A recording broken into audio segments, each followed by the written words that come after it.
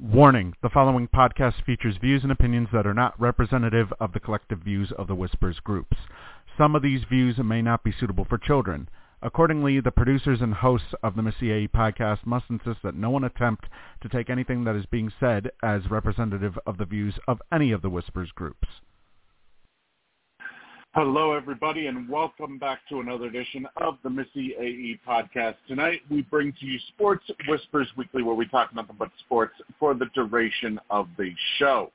A brief reminder, if you haven't done so yet, you can subscribe to the Missy AE podcast by going to blogtalkradio.com/MissyAE or by following us on any of our podcast networks, such as iTunes, Amazon Music, Spotify, you name it, and we're probably on there. A programming reminder, next Friday night you will be able to listen to the next edition of the Big Brother 25 recap show. That is set to take place next Friday night at 9 p.m. Eastern. We have a lot to cover tonight. There's a little bit about Wander Franco. We have an update on Wander Franco and his situation with the league and with the allegations against him. We have some NFL cut downs to talk about, since everybody every team had to cut themselves down to 53 players. We also have the playoff picture to talk about in Major League Baseball as well as some other things. But currently we have Diane, and I think we have Kyle. I believe this is you calling in, Kyle. This is. How are you, Steve? Hello. I'm good. I'm good. Hi, Diane. By the way, Kyle, real quick, was that you that was trying to contact me on Instagram? Yeah, I had like a big problem with my phone and stuff like that. Sorry about that.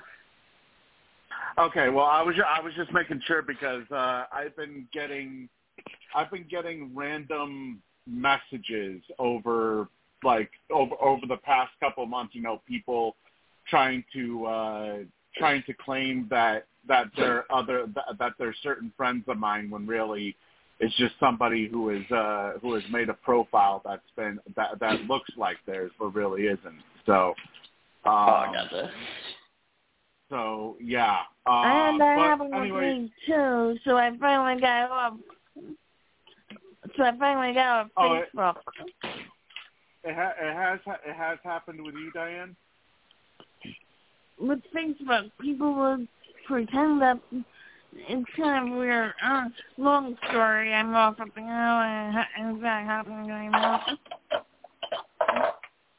Yeah, unfortunately, people just don't have lives for some reason, to where they decide that they want to impersonate other people online. But anyways, we have a lot to get to tonight. So I figured we'll probably start off with some breaking news in the wrestling world. Obviously, last week we dealt with the tragic loss of Bray Wyatt as well as Terry Funk. However, the wrestling news continues, as news broke just a couple of hours ago that All Elite Wrestling has officially cut ties with CM Punk following an altercation that took place at AEW All In last Sunday over at Wembley Stadium in London. In particular, the statement reads, and this is a joint statement from All Elite Wrestling and Tony Khan, saying that All Elite Wrestling has terminated the wrestler and employment agreements between CM Punk, also known as Phillip Brooks, and AEW, with cause effective immediately. Says the termination was confirmed today by Tony Khan, CEO, General Manager, and Head of Creative of AEW. The termination follows a week-long internal investigation of an incident occurring backstage at AEW All-In in London on Sunday, August 27th. Following the investigation, the AEW Discipline Committee met and later convened with outside legal counsel before making a unanimous recommendation to Khan that CM Punk be terminated with cause. Khan then offered the following statement, saying, "Phil played an important role within AEW, and I thank him for his contributions. The termination of his AEW contracts with cause is ultimately my decision and mine alone. Of course, I wish I didn't have to share this news, which may come as a disappointment to many of our fans. Nevertheless, I am making the decision in the best interest of the many amazing people who make AEW possible each week. Our talent, staff, venue operators, and many others whose efforts are unsung but essential to bringing our fans great shows on television and at arenas and stadiums throughout the world." Now, what he didn't mention in this statement was that both CM Punk and the other individual involved, Jack Perry, who is the son of the late Luke Perry of Beverly Hills 90210 fame, Jack Perry was also involved in the altercation and resulted in both him and Punk being fined and suspended indefinitely. In Punk's case, though, and I find the timing very peculiar, that literally a day before a show in Punk's hometown of Chicago, Illinois, Tony Khan decides to make this decision and fire CM Punk from both his wrestling contract as well as, it sounds like, considering that it's more than one contract, it sounds like Punk also had some influence perhaps in the front office, because he had two different contracts that he was fired from in this situation. And what really gets me here, too, is that apparently it's not because of the altercation that took place. It's because of the fact that CM Punk supposedly lunged at AEW President Tony Khan backstage while all of this was taking place. And in a statement that Tony Khan had made before AEW Collision tonight, which is live on TNT,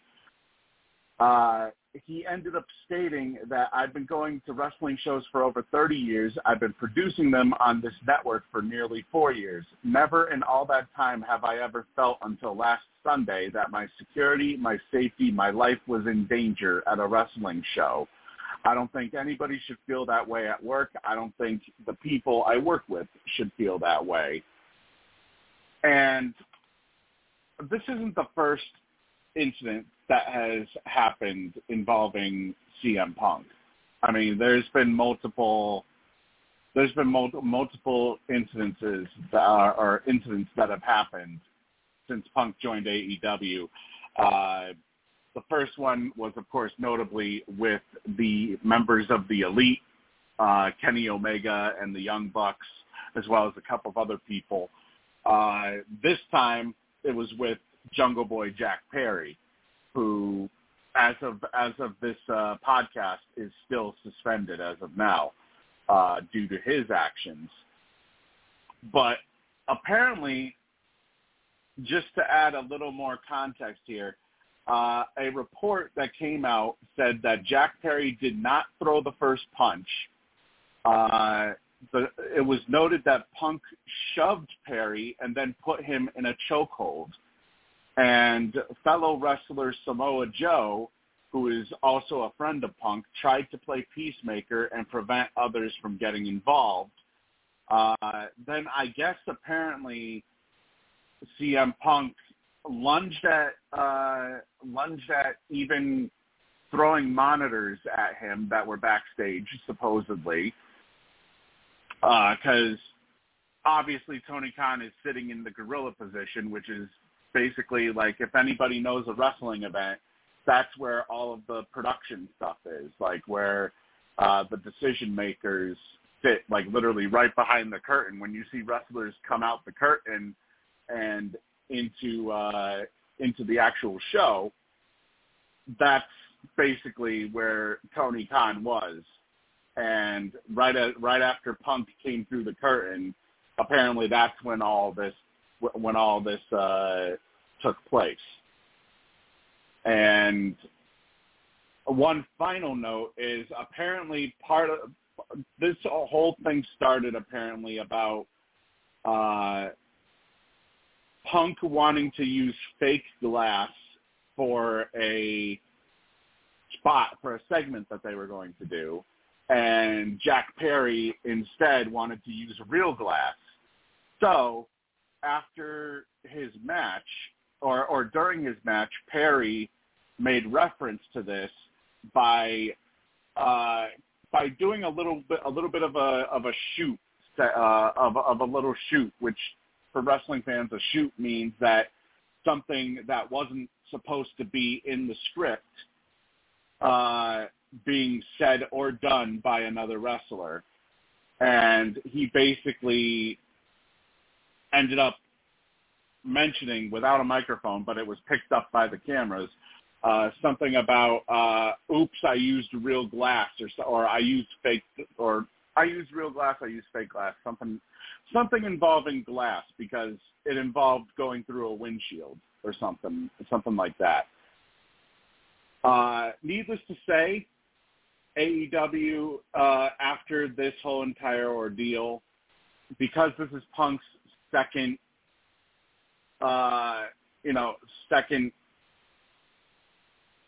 punishment, I guess you could say, or his second altercation, they then decided to cut ties with him officially today. And may I add that the reception that the company has gotten tonight at AEW Collision was not good.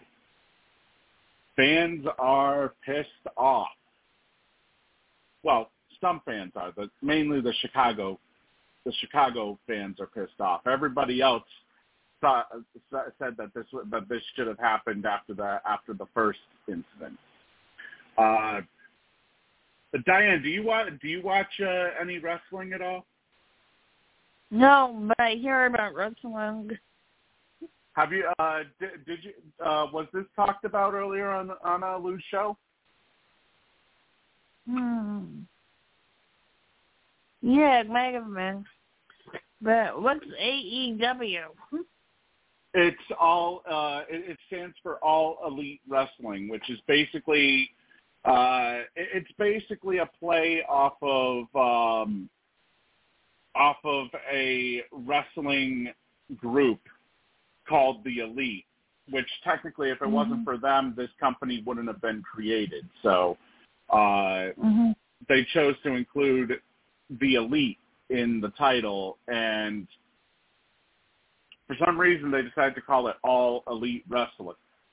All Elite Wrestling, and that with each wrestler that joins the company, they're considered all elite.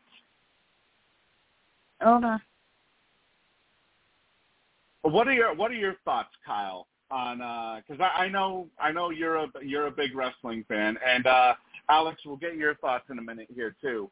But Kyle, what are your thoughts? Because I know you keep in touch when it comes to what's going on in the wrestling world. Yeah, it just seems like CM Punk, like, I don't know, just finds a way to get in trouble. I don't know. There's always been kind of a bad rap with CM Punk, even in UFC. I don't know too much if he got in trouble in WWE, but it just seems like something always pops up with CM Punk. It's nothing crazy, he did something horribly wrong, but it's always something behind CM Punk. Can never stay out of trouble, I guess you can say, but I don't know. I kind of feel bad for the guy because, I do enjoy him, and I think he's entertaining, and I think he brought something different to every company he's been with, so it's kind of inconvenience. What are your thoughts on this, Alex? Because it just seems like this is almost like an ongoing thing with this guy. Despite how immensely popular he is in the wrestling world, he's a former world champion in not just AEW but also the WWE, and he always said that he would come back to wrestling on his terms. And now all of a sudden, it just seems like all of a sudden, ever since he joined AEW, that he had just been rubbing people the wrong way completely. I mean, controversy equals ratings equals excitement equals everything. I mean, every sport needs like a public enemy.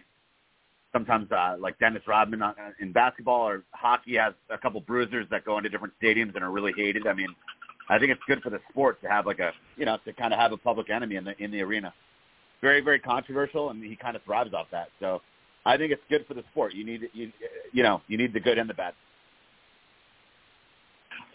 Right. Yeah, you definitely, it doesn't hurt to have, because as Eric Bischoff made famous, controversy creates cash, which was so true in the 90s.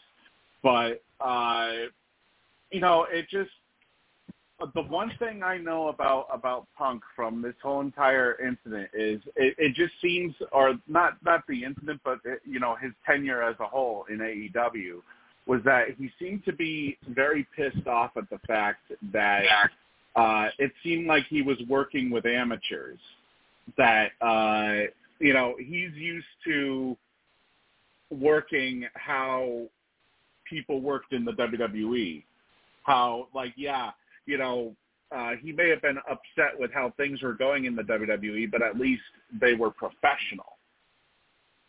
And while, technically All Elite Wrestling is a professional organization as well, but it seems like instead of doing what's best for business, AEW more times than not does what's best for the main people in that organization. Because part of what Punk wanted to do was he wanted to help build the younger talent, and instead they're having him. They were having him face off with wrestlers like MJF and whatnot, but it just seemed like a lot of the. I think maybe he underestimated what the atmosphere would be like backstage in AEW as opposed to a more strict company like WWE.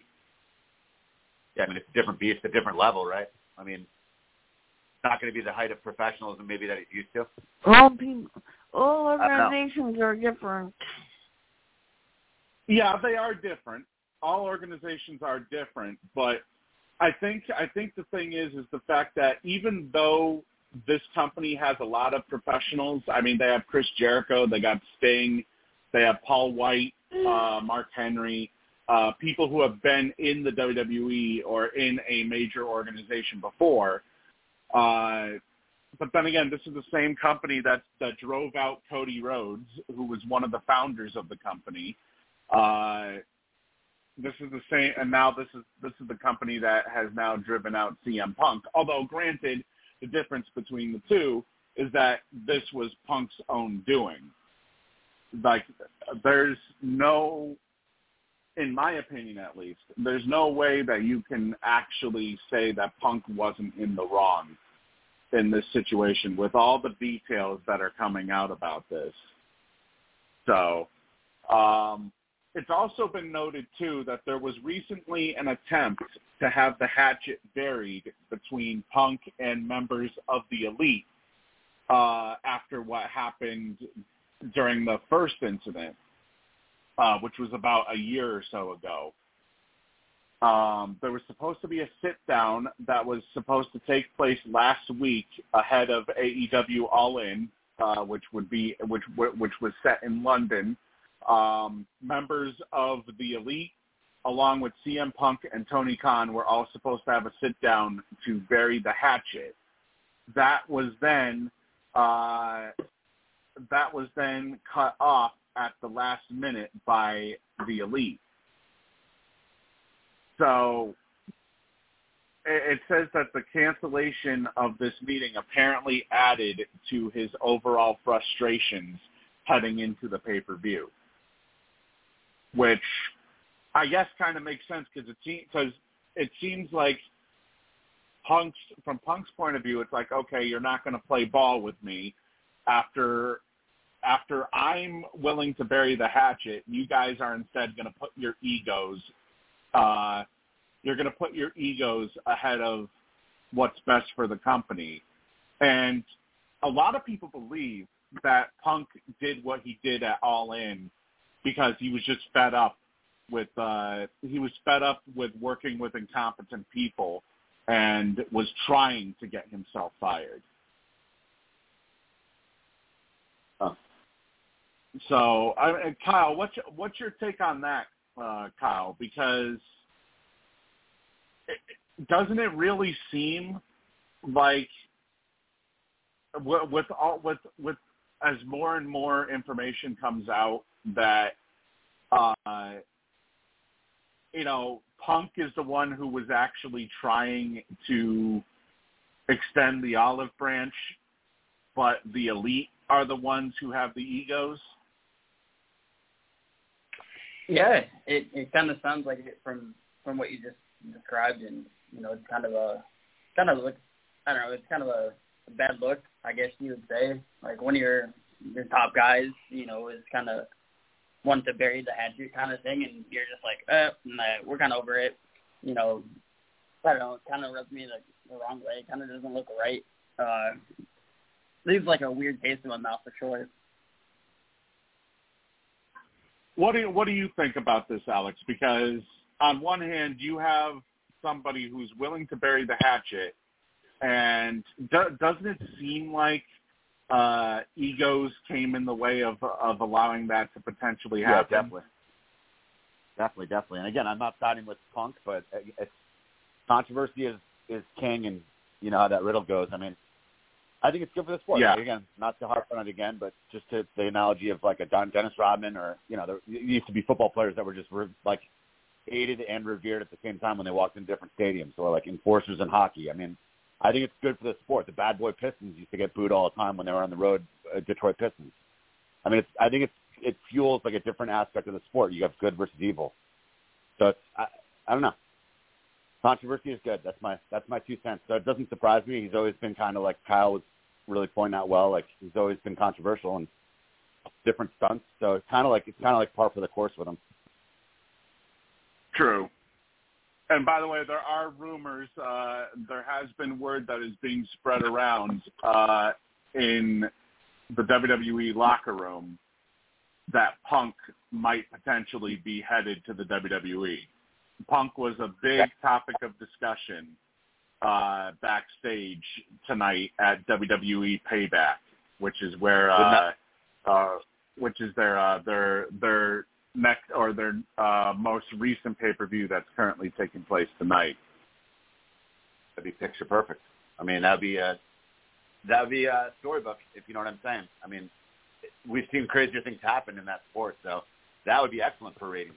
I mean, again, it's going to be interesting to watch, and right now they're winning. Even with the controversy right now, they're already getting better ratings. I guarantee it. So I think it's good for the sport. Everyone needs to have an enemy to go to battle against, in these right. big sports. And just to end this segment here, imagine if Punk goes back to the WWE, and the first thing he does is he does a shoot promo on AEW in his first time back in a WWE ring in over 10, 11 years. That would be awesome. Imagine the reaction that would get. It would be gold. I mean, it's perfect. It's perfect. Vince couldn't have written a better script. That's how good it is. Right. All right, let me bring in Lou. How are you doing tonight, Lou? All right, sorry I'm a little late, but it's been a very confusing day. But I'm here. Lou. No, that's okay. Yeah. All right. But by the way, I apologize for not being able to call in earlier. Unfortunately, my digestive system wasn't cooperating with me. So, needless to say, it was a painful couple of hours. But, well, I'll be honest with you, I wasn't sure if I was going to be able to do a show tonight because I don't know if Steve mentioned, but my aunt passed away on Thursday. I wasn't sure if I was going to be able to do a show tonight at all, but I did manage to do it. Oh, wow. Yeah. Lou, I'm sorry for your loss, man. Very sorry. Yeah. Tough news. Yeah. I'm sorry, man. We weren't very surprised though. We knew it was coming up. So although it's saddened, not really surprised. Regardless, though, it's even if you know that it's coming, it's still never easy. You're right. But I carried on. Okay. But Lou, we've been talking about the recent news, the breaking news that has come out in the professional wrestling world about the firing of Philip, also known as CM Punk, from All Elite Wrestling. And in particular, I forgot to mention this when we were first talking about it, but he is the sole reason why they created a second show on TNT for him. Yeah. He's the sole reason why AEW has AEW Collision taking place tonight on TNT instead of just having Dynamite on Wednesdays. But just to keep it short and sweet, Punk was fired from both his management as well as his wrestling contracts with the company due to an altercation that took place at Wembley Stadium last week during AEW's All In pay-per-view, where he was involved in an altercation with Jack Perry, the son of former Beverly Hills 90210 star Luke Perry, who just happens to wrestle for All Elite Wrestling. Each pit. And apparently AEW president Tony Khan was part of the whole thing, where Punk had allegedly lunged at Tony Khan, making Tony fear for his life, apparently, for the first time in 30 years at a wrestling event. And I guess monitors were thrown or something backstage. I don't know the exact details, but Tony even went as far as to release 2 separate statements today, which has driven the wrestling community insane, needless to say. But this is the second incident that took place. So, in my opinion, it was just for them to have officially terminated his 2 contracts. What are your thoughts on that, Lou? Well, first of all, you had me from now with CJ Punk. Okay, that's a big loss right there. Wow. But he is the main reason why those leagues are what they are. So, quite much. I didn't get a chance to read the article because I was on the road driving home, so I didn't get a chance to catch the full detail. Right. Oh, you're home now? Yes. Okay. Oh, there you are. Well, needless to say, though, this is,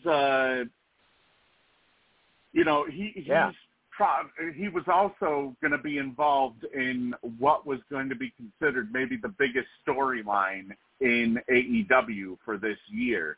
But now that he's fired, that basically all has to get completely scrapped, and they have to go in a completely separate direction when it comes to that. So needless to say, this is definitely a huge huge shift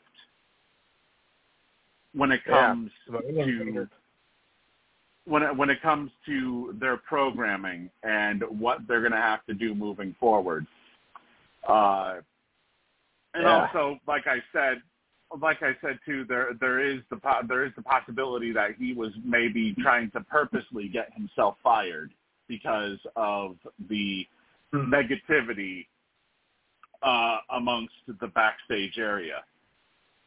But we do have moving on from that though, we do have some more news. The NFL, the NBA, and the UFC are joining forces against online piracy. About time. According to a letter sent to the U.S. Patent and Trademark Office, they are basically joining together in an attempt to rewrite DMCA laws, which would allow them to shut down illegal streams faster. In a letter that was sent to the office, the respective sports leagues demanded the power to instantaneously or near instantaneously take down unauthorized broadcasts, which has resulted in financial losses upwards of $28 billion. The current language in the DMCA, which is the Digital Millennium Copyright Act, which was signed into law by Bill Clinton all the way back in 1998, has been criticized for being outdated and providing little respite for the social media age. Non-existent, which of course social media was non-existent at the time that this was originally enacted. And also it should be noted that it should be no surprise that the notice and takedown regime established by the DMCA, which was enacted before widespread internet-based live streaming became available, is not well suited to address the present-day particular piracy issues surrounding the infringement of live content. The requirement to expeditiously remove infringing content means that content must be removed instantaneously or near instantaneously in response to a takedown request. This would be a relatively modest and non-controversial update to the DMCA that could be included in the broader reforms being considered currently by Congress or could be addressed separately. And Dana White, the UFC president, has often touted his proactive stance on internet piracy when he went head to head with the fucking nerds, his words, who tried to dox him, and by doxing meaning that people will know where Dana White lives and everything. That's basically what doxing is. But Dana was quoted as saying, we've been cracking down on piracy for years. I've been talking about piracy for 10, 12, 13 years. We've always taken a strong stance on piracy, and we always will. Of course, UFC pay-per-view events currently cost $79.99, and they require a paid subscription to ESPN+, which may have pushed more fight fans to seek out unauthorized feeds. And also, other competing organizations have also faced their fair share of pirated broadcasts over the last few years as well. However, though, unfortunately for those who are seeking change, revisiting or revising the current DMCA law would require an act of Congress, which, just like the ongoing fight against illegal streaming, is never handled instantaneously. So, I mean, first off, just to start off with here, I think it's a long time coming. That I'm surprised that this wasn't acted on, that this wasn't acted upon sooner. Oh, it was planned a long time ago. But $28 billion? Yeah. I mean, my God. It also doesn't help, too. I mean, first off, I'll say this right now. Piracy is wrong. It shouldn't be happening, but obviously, it's nothing new though. Nothing new. This is the problem with the internet is as long as something is out there on the internet, they can try and take illegal streams down, but if they take illegal streams down, for every illegal stream they take down, hundreds more are going to pop up in its place. Yeah. I mean, that's basically, it's nothing new, yeah, but it's, it's sort of like, yeah, they can DMCA, they can DMCA a streaming site. Literally, I've actually seen it happen where a site gets taken down and then literally seconds later somebody's posting on Twitter a new site to put up on the whenever I search like UFC or WWE or whatnot. So I mean, let's start with you on this, Lou. What are your thoughts on the NBA, the NFL, and the UFC? What's it called? Preparing to strike against online piracy once again. It's about time. I mean, come on. I mean, it's wrong. It's illegal. I mean, you can go to jail for it. It's just amazing. Why haven't you done it sooner? I mean, maybe if you would have done anything sooner, it wouldn't get to this point. They always talk about, how wrong it is, but nobody really does anything about it until it gets way out of hand. And then the damage is already done. You should have done it sooner. I mean, I applaud you taking the step, but, this whole thing could have been done a long time ago. I mean, piracy's been around for years, since like the early days of cable. And then they feel it's up to the internet, illegal downloads, for music and whatnot. It's just, it's just a constant, just a shithole. And that's what it's turning into. That's how the internet is used for, well, should I say the internet is used for evil that way. And I don't approve of that. So I'm glad that, the leagues are taking a step in how to combat this issue. Good luck. Let's go over to you, Kyle. What are your thoughts on this? Because right now with the streaming, with the social media age being what it is right now, and you have all these subscription services as well. Like for example, you have UFC pay-per-views on ESPN Plus. You have that's one way, but then the other way you have like the WWE that has the WWE Network on Peacock, where people can get their pay-per-views for like $9.99. I think is like the highest it goes for like without without advertisements and whatnot. But yet you have the UFC, who is putting their pay-per-views at $79.99 per pay-per-view. Right. So, right. I mean, let's get your thoughts on this, Kyle. Does it seem like maybe perhaps something else could potentially be done that maybe it could, maybe it could lessen the possibility of illegal streams being rising up? Yeah, it's crazy. So you said $20 billion is lost revenue, right? So the UFC, has a problem. $28 billion. So Jake Paul, as much as you guys don't like whatever with Jake Paul, whatever, but his biggest thing is, hey, like Dana, pay these players a livable wage. So like 2 weeks ago, it was UFC 292, Aljo versus Sterling. Sterling versus Sean O'Malley. Do you think I paid $80 to watch it? Nope. I'm not going to say what I did to watch it, but you already mentioned another way to watch it. So why doesn't Dana do this?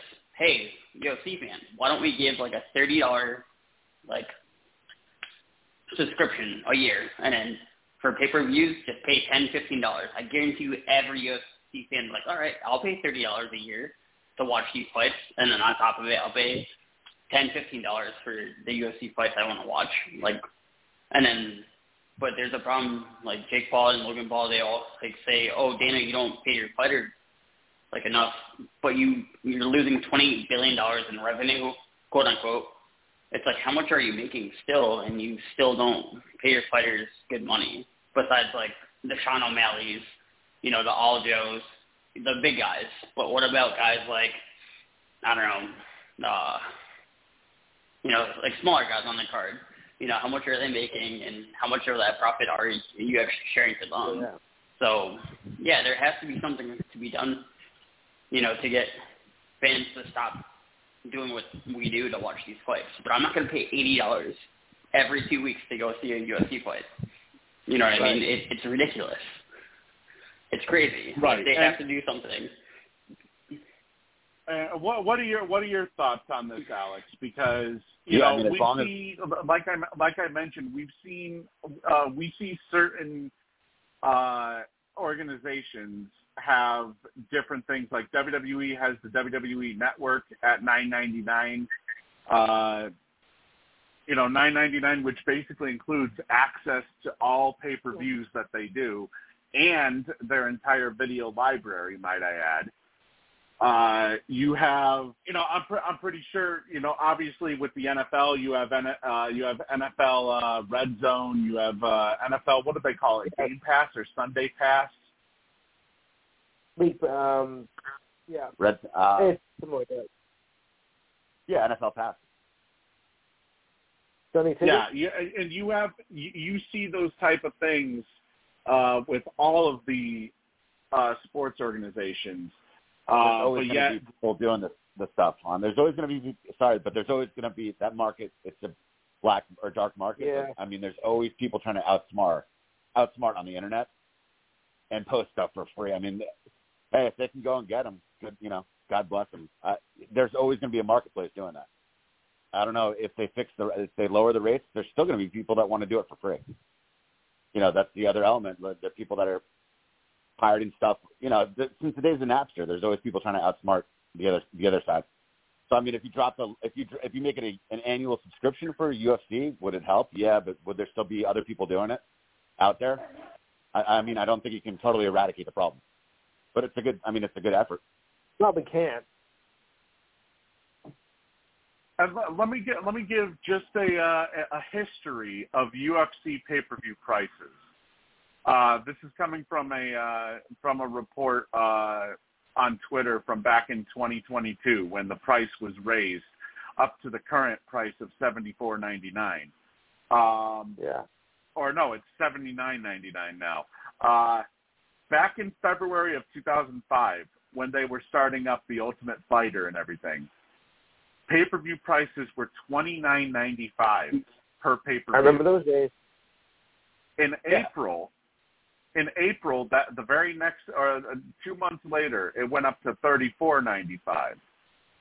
In 2006, it went to $39.95, and then February of 2008, it rose a little bit because of the popularity of UFC rising. It rose to $44.95. Then I believe 2009 may have been when it was sold to, or when Endeavor officially, when Zuffa became Endeavor, and they then raised the price up to $54.99. Then 6 years later, they raised the price up $5 to $59.99. 2018, it was risen to $64.99. Oh God. 2021, $69.99. Last year, $74.99, and now it's $79.99. How and high will it go? Keep in mind, this is per pay-per-view, and they have pay-per-views almost every week. Sorry, that's astronomical. You want to deter, at least like curb or try to slow down that element that's doing the downloading and pirating and this, that, and the third. You at least have to make it a little bit more reasonable on the price. I mean, it's not going to help matters. It's not going to help. It's not going to help deter what other people are going to do. Or at least do something like, for example, okay, like say you want to have a month's worth of pay-per-views at like the current price of whatever they're doing of $80. So that would basically be like a month's worth. That would basically be like $20 per pay-per-view. Yeah, essentially. Perfect. You just solved the problem right there, Steve. Now, of course, you know, other options, and I believe if I remember correctly, Dana actually brought this up when piracy first became an issue. You know, you can always pool together money with your friends and you know, have like a group viewing, which I'm pretty sure, you know, most people that order the pay-per-view, they're probably not ordering it just by themselves. No. The other option is obviously you can go out to your local bar, which most bars do have every single fight that takes place. Or in certain situations, if you live near a casino, like Mohegan Sun or whatnot, you can go to the casino, and pretty damn sure the casino is probably going to have the fight on a whole bunch of the TVs that they have there. But I do think that something does need to be done when it comes to illegal streaming, even though like maybe the most that they could probably do is they could do a revision the current DMCA law. But the problem is just like the article I brought up, it would have to go through Congress. And knowing how Congress operates, again, you know, I hate getting political on these shows, but knowing how Congress operates, it would take absolutely forever for them to get an illegal streaming bill passed, because they would rather sit around and do nothing in order to get a you know, to still get their salaries that they make, sit around and basically do nothing. I mean, hell, we have, for example, just to show what it means by what I mean by doing absolutely nothing. They would rather complain about a show like Barney the Dinosaur having, or no, that's not a good comparison. They would rather complain about a show like Sesame Street having gay characters on it than you know, than actually having to deal with actual problems. So that's what makes me think that even if they do put out if they do bring this to Congress, it's probably going to be years before anything's even done about it. Yeah, and if it does, again, it's not really gonna put a dent until they lower the prices. There's still gonna be that element of people out there that are still gonna pull those stunts, and that's the way it is. Right. But I'll tell you though, I mean, you look at, and this is what kind of makes me fearful for the WWE, because the WWE, they are now owned by the same company as UFC is. And ever since the UFC became owned by Endeavor, that's when they changed their pay-per-view prices, because of this new UFC model that has, granted, it's proven to be a success for the UFC because they've generated record revenues on a yearly basis. But I think it would be a big mistake, and this is just coming from the WWE, because before the WWE went public, you know, obviously they had to, when I say went public, meaning that they were on the stock exchange and whatnot, before they went public, of course, they had to have pay-per-views at a certain price because of the fact that, they needed to continue building the company. Now that the WWE is such a global phenomenon like it is, and I'll put the UFC in this same category too. The UFC is a global phenomenon as well. But just looking at where everything stands right now when it comes to the WWE, they're a global phenomenon, and yes. And they're having pay-per-view. They're selling monthly subscriptions to the WWE Network between $5.99 to $9.99, depending on whether or not you want commercials or not. And sure. And they're still showing a profit. They're still, if anything, they're still recording record profits as it is.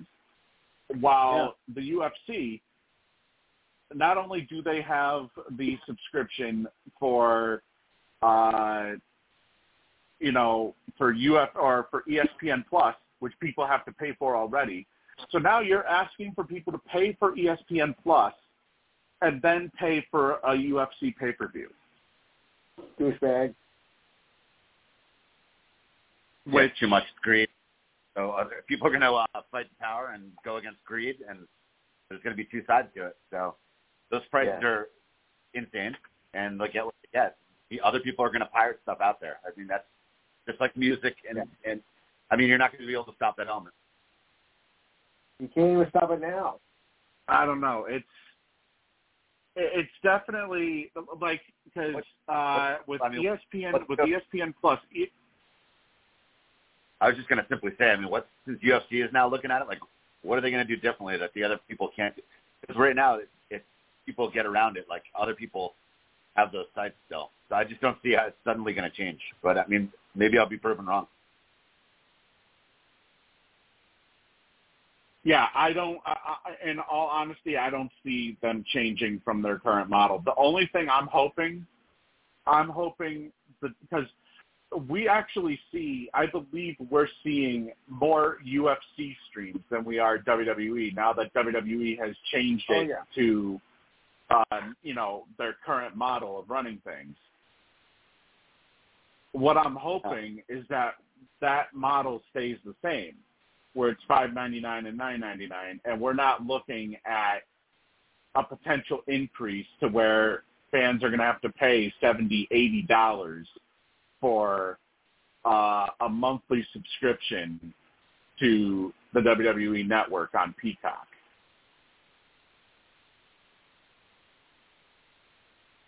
Because once their current thing expires, once their current agreement expires with Peacock, with NBC Universal, they're then going to be shopping all of their, they're going to be shopping for the next big deal, and I guarantee you, ESPN is going to be one of the potential buyers. No kidding.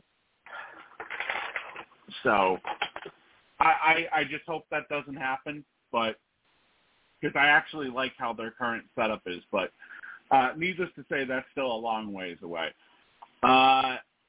Moving on, though, we will go to Major League Baseball, where just when it seems like all the facts have been officially proven, here comes another development in the case involving Wander Franco. In particular, according to a special prosecutor in the Dominican Republic, they are investigating a second formal complaint that Tampa Bay Rays shortstop Wander Franco engaged in a relationship with a minor, the latest of 3 accusations against him. After the first complaint was filed on July 17th, another girl alleged to the Specialized Prosecutor's Office for Boys, Girls, and Adolescents that she had a relationship with Franco as a minor. While the third girl has not yet spoken to authorities, they are still investigating her alleged relationship with Franco as well. Prosecutors from the division which investigates crimes committed against children hope to speak with Franco in the upcoming weeks, according to ESPN. In the Dominican Republic, the age of consent is 18. So obviously anyone over 18 who engages in a sexual relationship with someone younger than 18 can be charged criminally. So not only is he dealing with two accusations, he's dealing with a third accusation. I don't know about you guys, but it kind of seems to me like this isn't a case of extortion anymore. No.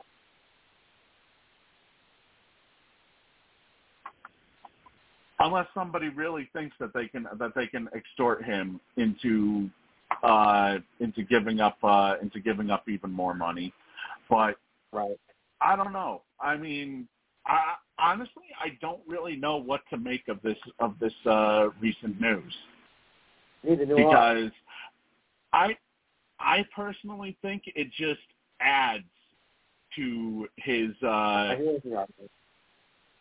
it just adds to the long odds that are against him. Yes. When it comes to obviously if he's found guilty, he's going to be, I mean, forget his career. His career is over with. His life may be over with. Because these are three separate cases, three separate charges that'll each be filed. Which I think it's what, 25 years is the maximum, I think? Something like that, yes. So if he's found guilty on all three charges, he could potentially face up to 75 years in prison, which would basically be the rest of his life. Boy, he's really screwed up. All right. Well, let's start with you, Lou. What are your thoughts on this new discovery in the Wander Franco situation? Well, it's like you say, out of trouble, can he? Versus one that's in there's another. He's going to be in a shitload of trouble and facing 75 years of imprisonment. Oh boy. Another person who didn't know what the hell he was doing. Now he's about to pay the price for it big time. Nice going, stupid. Diane, what are your thoughts on this? That now a third person has come out. This guy's an idiot. We just found our idiot of the week, folks. Exactly. Yeah, I would say so, because I mean, just imagine this kid had everything. He had all of the money that he could think of with this contract, and now all of a sudden, it's at severe risk of being completely flushed down the drain if he's found guilty. What are your thoughts on this newest accusation, Alex?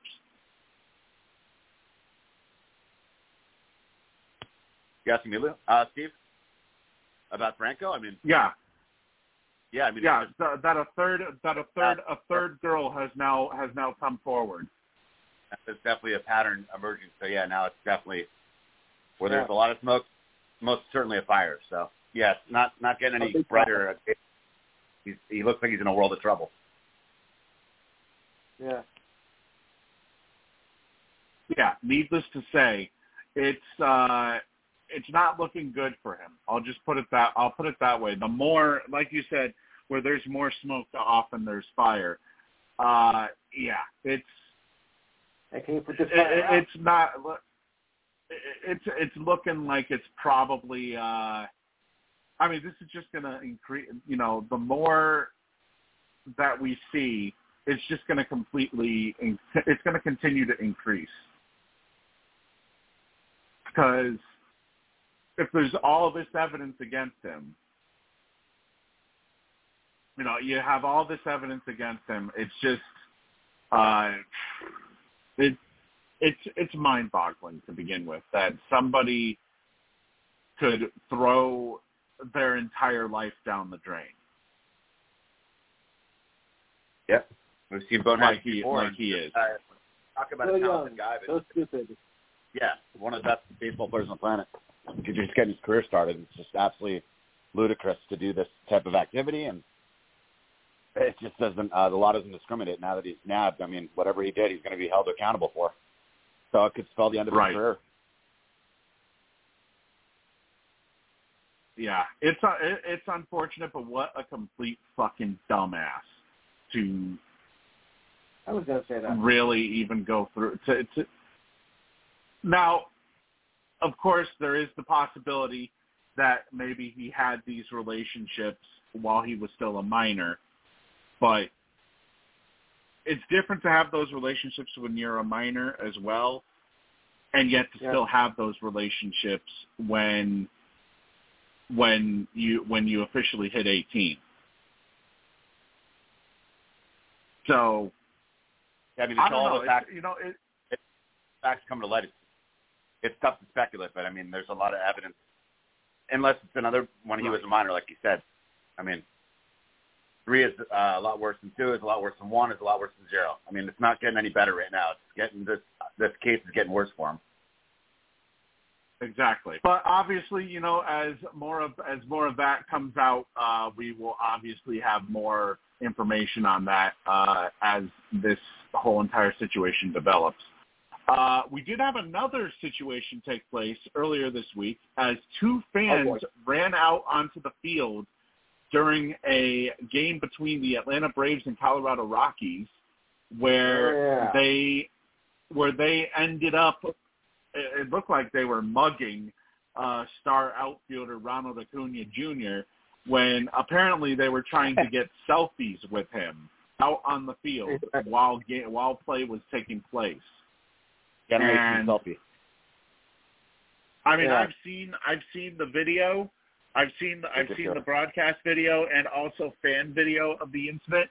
The first one legitimately looked like that they were just wanting to get a picture with him. The second one looked like they were a stalker or something. Like they were a crazed stalker wanting to get at him. It didn't look dangerous. I mean, they just wanted to get close to him. So can't do it though. Well, the first one didn't look dangerous. The second one did. Yeah. But still, it's disturbing the peace, and they're facing charges of disturbing the peace and trespassing. You can't if you're a fan, you can't go out onto the field to play. Or if you're a fan at a basketball game, you can't all of a sudden charge the court. Even in celebration. You just can't. Unless it's in a celebration, unless it's in a celebration like not we've even seen. then, because you've seen when games after like a historic upset at home and the fans are storming onto the court. You probably shouldn't do it like that either. No. You know, we don't want to have a situation. Go ahead, Lou. And they're ripping down the goalposts and everything on the field. It was like total pandemonium. Oh, right, I remember that. Yeah. They couldn't find the goalposts actually for quite a while, if I remember correctly, because the goalposts apparently kept being moved all around town following the game. If it's the one I'm thinking of. Well, there's been several instances of that altogether, but, it has become more commonplace. I mean, if, probably the more famous ones, but it's, it's been a resurgence. Right. But it says here the misdemeanor charges against the fans who were 21 and 23-year-old Denver residents, they were outlined in arrest affidavits that were released on Tuesday. They're ordered to appear in court on September 27th. Acuna himself said he was okay after fending them off, including the ones that knocked him over during the middle of the 7th inning at Coors Field in a 14-4 bludgeoning by the Braves of the Rockies. He was not injured, and he did remain in the game. In particular, it said one fan got his arms around Acuna in right field before security personnel quickly grabbed the man. A second fan then sprinted toward the group, knocking down Acuna, and that fan was tackled as a member of the security staff chased him down. Acuna, when he was reached for comment, said he was a little scared at first. I think the fans were out there asking for pictures. I really couldn't say anything because at that point security was already there and we were already kind of tangled up. But security was able to get there and everything's okay. We're all okay, and I hope they're okay. His teammate Kevin Pillar also expressed relief that he wasn't hurt, saying, thankfully they weren't there to do any harm, but you just never know during these type of situations. They were extreme fans and wanted to get a picture, put their hands on him, but in no way is it appropriate for people to leave the stands, even more to put their hands on someone else. Right. Which, I mean, that's an easy statement to make when you consider all of the different things that that athletes face on a daily basis whenever they play these games. Yeah, I mean, that goes common knowledge. It's a good statement. I mean, it is what it is. You can't, there's no dice. You can't go on the court. You can't go onto the field. You can't go on, anywhere. There's a time and a place to try to seek an autograph or meet someone, but you can't go out in the public like that during a game, especially. Yeah, it's just that, maybe they were drunk. I don't know if they were drunk or not or whatnot, but fans need to know their place. You paid, you pay for a ticket to go to the arena to watch a game take place. It was a bit unique. It wasn't a typical guy without a shirt streaking or anything over the top. They literally jumped down and just stood next to him. It's a bit unique, but yeah, illegal all the same. Most of the fans are drunk. Yeah. It is a very high possibility, so to speak. I mean, they just sat and talked to him. They weren't running around. They didn't seem out of control. It was kind of unique way of doing it. I don't know. They just didn't run on the field naked. No. Yeah, I mean, it could have been worse. They could be doing that, but... Yeah. I mean, you want to talk about strange incidences. Why don't we talk about what happened or what is happening in Los Angeles? The LA Angels apparently decided, you know what, fuck the rest of this season. Fuck our chances of re-signing Shohei Ohtani. Let's just take all of the people we acquired at the deadline and place them on waivers for anybody to claim. So they placed Lucas Giolito, Matt Moore, Ronaldo Lopez, Hunter Renfroe, which technically they signed him in free agency, and Randall Grichuk on waivers. And what's asinine about this whole thing, well, first off, I said this from the start, that I believe the Angels should have sold, much like the Red Sox should have sold. We'll get to the Red Sox in a minute. Because as I teased last night on the Big Brother podcast, I have a bit of a rant to go on involving the Red Sox. But, I said this from the very beginning, that they should have sold Ohtani. There's no chance in hell, unless they have an agreement with Ohtani beforehand, there's no chance in hell that Ohtani is staying in L.A. in an Angels uniform. No, he's not. No, he's gone. They should have sold him. Now they may have to entertain selling Mike Trout. One of the favorite cheerleaders. Hardly ever suits up. He's like a cheerleader. Might have to put him on the block too. Yeah. Yeah. You better. And here we go, actually. As I say this, one of the headlines I'm reading here, Mike Trout expects to have conversations with Angels management about the organization's future. How about how he can discuss how he can't stay on the field? He can talk about that too. Maybe he should focus about playing and getting healthy. I'm sorry, man. That guy's been stealing money for a couple of years now. He's played like less than half the games the last 3 years. I mean, suit up, Mike. Worry about that first. Right, but at the same time, though, they haven't necessarily built anything around him. I mean, Well, they got Ohtani, but... It would have helped if the best player on the planet on walk here, and then they added 7 or 8 different guys. It would have helped if Trout could have played at all. Yeah. And now he wants to talk about the future? Okay, Mike. I mean, that's a little bit ballsy, I think. He hasn't even been around for the playoff push, and he's like, I'm not sure about the team. Well, dude, you weren't even playing for us. What are you talking about, Mike? Let's be fair. Very, very poor timing on Trout's part. Let's be fair. The of the seasons that he's been injured, 2020, let's remember, was a shortened season, so that doesn't count. 2021, he only played in 36 games. Last year, he only played in 119. This year, he's so far only played in 82 games. You can really say, for the most part, that 2021 was really his only injury-riddled season. Right. So far. Well, I mean, he hasn't been in there in the clutch moments. I mean, let's look at what have you done for me lately. He's done nothing for that franchise lately. I just think it's a poor timing. He should get back to being healthy.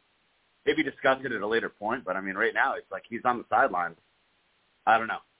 It's the easy way out for him because I guess, when Ohtani leaves, he can kind of slide out the back door too. But he's under a lot further contract, a lot longer. So I kind of think. Yeah, I kind of think it might be to LA's benefit though that they start these discussions with him, because if he does want a trade, I mean, I don't know about you guys, but I mean, they're already going to miss out on getting anything for Ohtani. Yeah, I wouldn't want to let Mike's I wouldn't want to let Mike Trout's prime years go to waste. If you guys are not going to be committed to building something around him and you're going to rebuild, trade him. If he demands it, absolutely. You have to. I wouldn't try to, but I don't know. He's still young, but I guess Ohtani. I mean, how about next time you get 2 of the best players of all time on your roster, maybe think about adding some pitching. Maybe a suggestion for them to think about. Because they did everything wrong, and now it's all coming to roost. Now it's all boiling over because it's been done wrong. They added all the slew of those older veterans, Moustakas, Grichuk, Cron. What is this, like 2014 All-Star game? And then a month later they go down in flames, and then now they're putting all those guys on waivers. Ohtani's pissed off. He's going to leave. He's already injured. Trout's injured. It's a total fiasco in Anaheim. They might as well strip it down. Build it over, I guess. Yeah, they got to do something. They got to do something if they're going to decide that, okay, we're not going to build around Mike Trout, then sell him for what you can get. Yeah. You have to. Sell him for what you can get. He's 32 years old. He's not about to get any younger. There'll be plenty of suitors for him. Right. There'll be plenty of people vying for him. You get a good package of draft picks and actually reset the whole thing. I mean, you might as well. They never added pitching, so like all these poor attempts to sneak into the playoffs failed miserably. Time to reset. I mean, they've already wasted like 12 or 13 years of his career already because he came into the league at the age of 19. Yeah, they needed pitching, and they signed Anthony Rendon, who hasn't played in like 2 years. They still pay him like a $200 million contract. Just literally That's a waste right there. Yeah, never had a good enough pitching staff, terrible bullpen, and they wonder why they are where they are. In the Mike Trout era of the 12 seasons he's been in the league, he has only made the playoffs once, and that was in 2014 where they lost in the divisional round to the Royals in a 3-0 sweep. Wow. Rough. And that was the year that they went 98-64. Right. The Phillies have tried to get him before. Maybe he winds up there. Imagine another massive power bat in that lineup.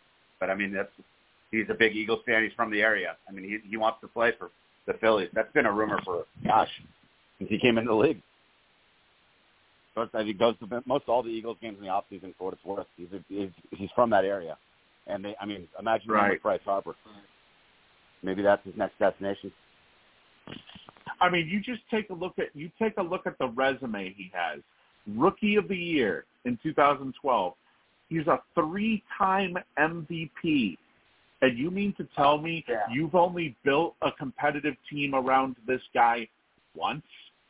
Once? Say what now? Yeah, they spent money in all the wrong places, the wrong people. Right. They never surrounded their superstar mega talent with the right pieces. No. I mean, it's hard to feel bad for a player, but I actually feel bad for Trout. Yeah, he's wasting away. Because, he's been injured. At the same time, he's got to get healthy, though. Yes, he does have to get healthy. It's a poorly he run does have team, to get healthy, but this is... They're kind of like the joke of, like, I don't know, out there. I mean, you got Dodgers. People are proud about the San Francisco Giants. Anaheim's just kind of like, They just never get it right with their decisions. Yeah, but this is easily their best, this is easily their best hitter that they've had in God knows how many years. So for LA to have completely ruined, in my opinion, to have basically ruined a majority of Trout's career, it's basically just wasting money. Is what there is what, or not wasting money, but basically wasting away his early years, where he's already in the middle of his prime right now, and at the age of 32, probably going to start to go downhill potentially. Yeah, right about now. Already getting hit with injuries. Just saying. Yeah. That's something to keep an. That's something to to really center in on. The fact that now he's starting to get injured more and more. I mean, they are seriously going to have a discussion and say, are we actually going to commit to building around him, or are we entering a rebuild? Should we officially start rebuilding? Because in my opinion, they should have started rebuilding this trade deadline. Yes. And instead they have a dumbass of a general manager. They have a dumbass of a general manager who believed that they were in a position to contend. And literally added just like castaways and guys that have been on 5 teams in 5 years, like Grishuk and Renfroe. Come on, man. I don't think that was going to do it. But, I mean, as quick as they added him, they put him back on waivers, and then they called quits. So it's just ridiculous. So now the Guardians reaped the benefits here. They claimed Lucas Giolito, Matt Moore, and Ronaldo Lopez all off of waivers from the Angels as part of this, as the Guardians look to get back into, or look to stay in the playoff hunt, which, I mean, when you consider the status of the AL Central, it's not really out of reach for the Guardians. They're 4.5 games back. It is doable, more doable than Boston, which, like I said, we'll get to in a minute. But Guardians, they made the right decision to take advantage of LA's complete idiocracy with this. Morons. The Reds, they claimed Hunter Renfroe off of waivers. They also claimed Harrison Bader off of waivers from the Yankees. So, the Reds are benefiting from the power that both Bader and Renfroe are gonna bring to their lineup. They just lineup, and they added Renfroe and Bader. They slotted Bader right into hitting first and Renfroe fifth. A day after they did that, you got Friedel, Fraley, De La Cruz, obviously, Matt McLean, possible Rookie of the Year, two of the best rookies in baseball. Spencer Steer. I'm missing a couple. I mean, the Reds got a really nice lineup. If they can get enough pitching, I mean, that could be a wild card team. They're still in the hunt. Oh yeah, they most definitely are. I mean, you take a look at their division, the NL Central. They're 6.5 games out, but they are a half game out of the wild card. So definitely not it's definitely not a lost cause for the Cincinnati Reds. They made the right decision to hop on to some of these acquisitions, as did the Mariners as well, who claimed Dominic Leone off of waivers from the Angels after Leone was acquired from the Mets by the Angels at the deadline. Now, I understand why the Angels may have possibly done this, because of the fact that most of the players that they acquired sucked ever since they joined LA. But the question that remains is it the players that suck, or is it your team that sucks? It's the team. It might just be your team. So, regardless, it's like, you want an example of a team that should have sold. One of the two examples is LA. Now we get to Boston. And just to bring up a few things here, let me bring up the most recent schedule. Yes, I know they won 9-5 today against the Royals. What is the Royals? They lost last night 13-2 to a 3-15 pitcher. They got blown out by the Astros. The Mighty Royals are smacking them around. Yeah. The Astros put up 26 runs total in their series, including, might I add as well, there was one game where a pitcher was put out there by Alex Cora. I want to say it was August 28th. I think it was August 28th against the Astros. Yeah, August 28th. Kyle Barraclough gets called up from AAA after Sale only goes 4 2/3 innings. What a call-up. What's his name? Alex Cora brings in Barraclough, who gives up a run in the 5th inning. Okay, so it's 4-3 heading into the 6th inning. He keeps Barraclough out there, who gives up 6 runs in the 6th inning, thus officially putting the game out of reach. But you would think, okay, after the pitcher gives up a couple of runs, you would figure, okay, somebody's going to get up in the bullpen to replace him, right? Right? Right. No. Instead, Alex Cora, in my opinion, decided to send a message to Chaim Bloom saying, okay, you want to keep giving me these fucking scrubs to have to deal with?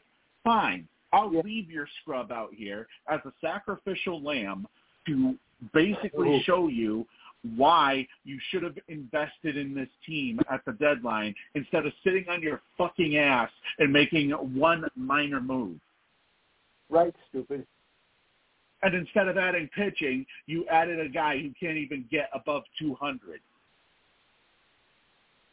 So, Kyle Barraclough finishes the game throwing more pitches than Chris Sale, 94 pitches, in 4 1/3 innings compared to Chris Sale's 92 pitches in 4 2/3 innings.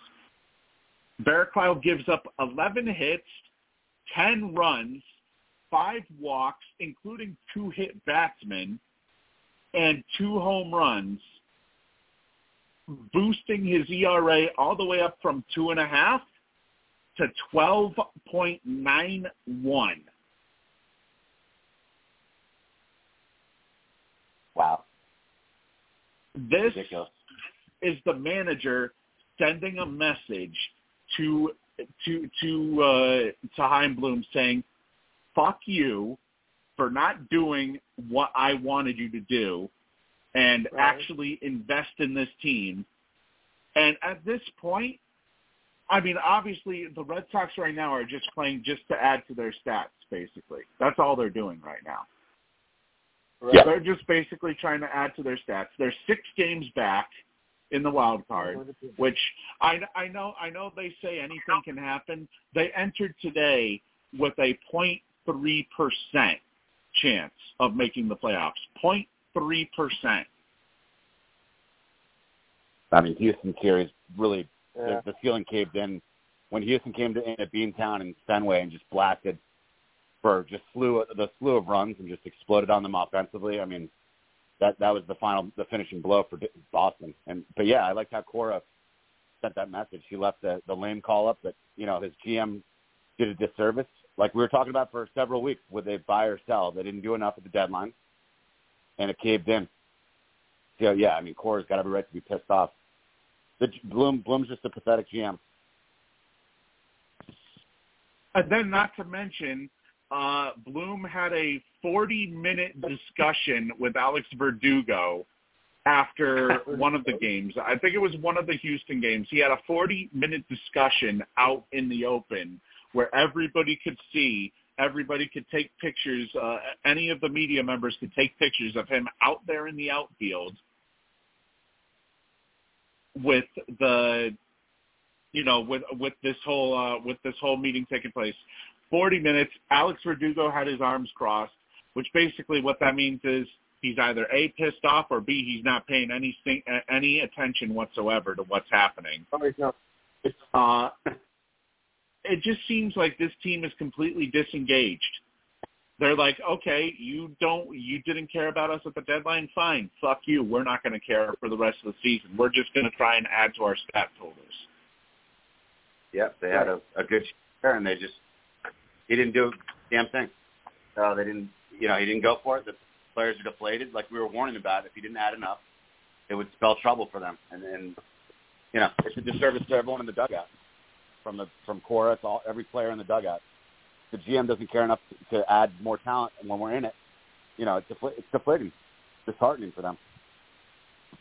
And it's like almost every single night you're spinning the wheel of gutless bums, as I like to call it. You spin the wheel of gutless bums when it's time to go to the bullpen and see who Alex Cora is going to bring out for this game. Which scrub is he gonna throw out there this time?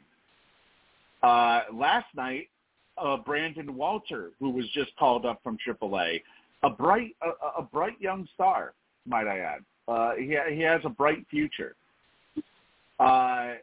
He gets sacrificed last night by Alex Cora, leaving him out there for 4 innings, giving up 10 hits, 7 runs to balloon his ERA to 15.75. Wow. Good job, James. Or actually, no. That was for the game. Let me see what his ERA is now. That was for the game. His ERA is 5.79 now.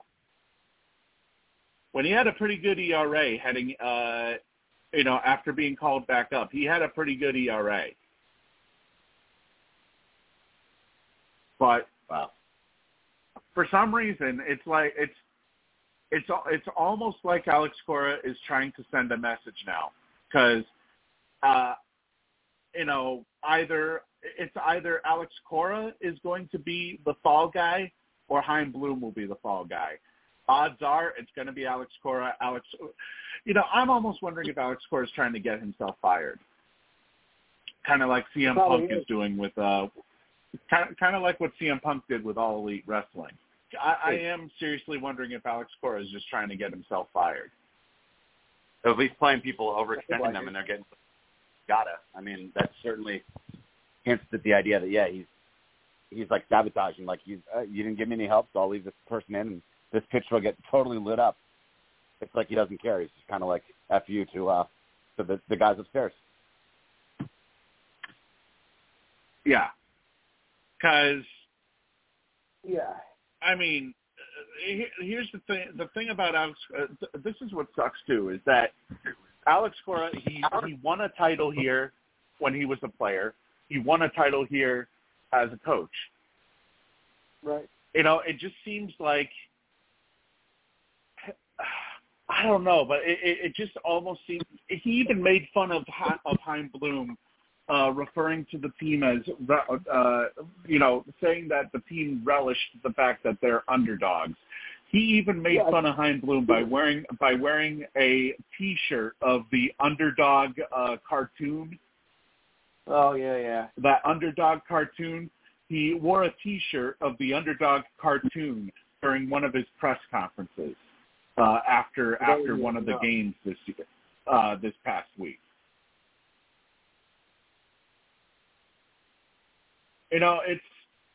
It's seriously to the point now too where you're seeing a ton more.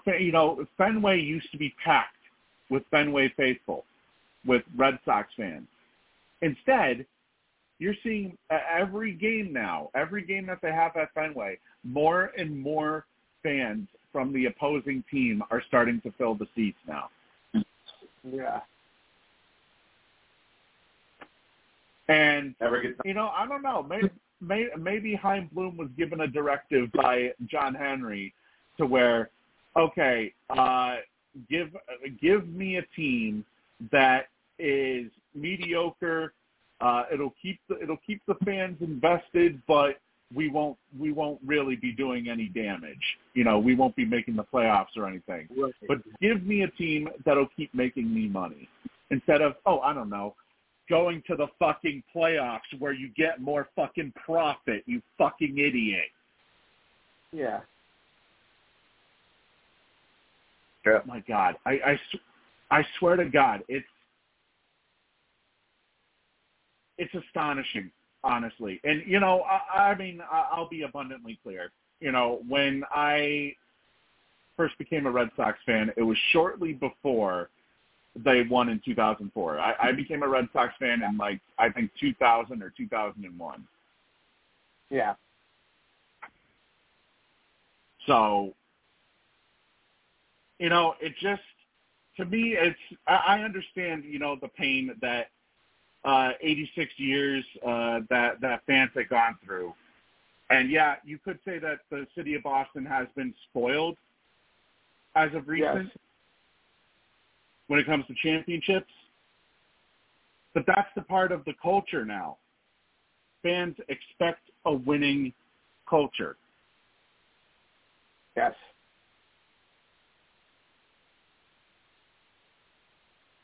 So, I mean, what are your thoughts, Lou, on everything that's going on in Boston right now? Yeah, that's a shitload of trouble right there. I mean, I think they're explaining a bit too much. I mean, okay, Charlie's been on a run in the last 15 years. Celtics winning, Bruins and the Red Sox, especially the Red Sox. I think that it's either like they have this win mentality or fuck off. And you can't always be like that. I mean, I think because the Red Sox were, looking for a title for so long, and then in 2003 they finally, 2004 they finally got it, and now they want to, keep this up with winning mentality, and not have to go back and face what they were before that. And the same could be said about, the other teams, the Patriots Because what were the Patriots before they were Brady? A shithole. Celtics, have always been dominant. The Bruins, when they won in 2011, it took them 40 years to win a Stanley Cup. So it's something now they've become more accustomed to winning, rather than just be, a city with teams with sports teams that just completely sucked for so long.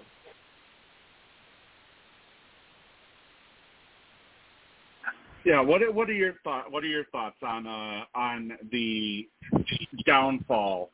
It seems of not just Boston sports, but particularly the Red Sox in general.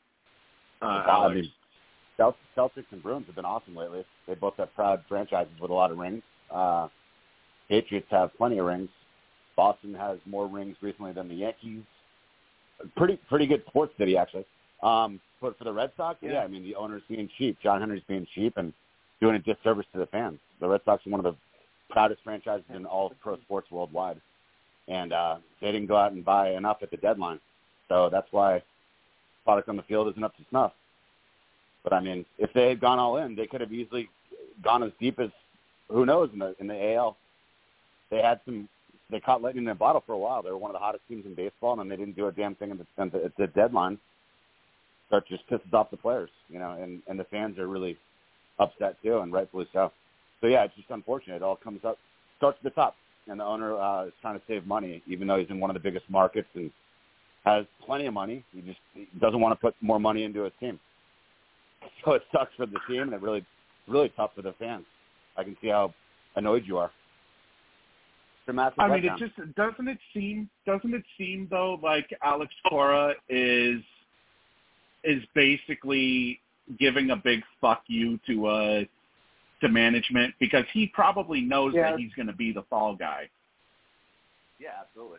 Again, leaving a guy out getting crushed as a pitcher, it's like leaving in a quarterback who throws 7 interceptions, and you have another quarterback, and you just want to see how bad you can lose.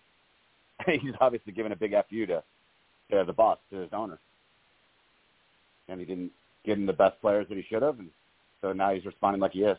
Yeah, I think I agree with you, Steve. I think he's trying to get fired.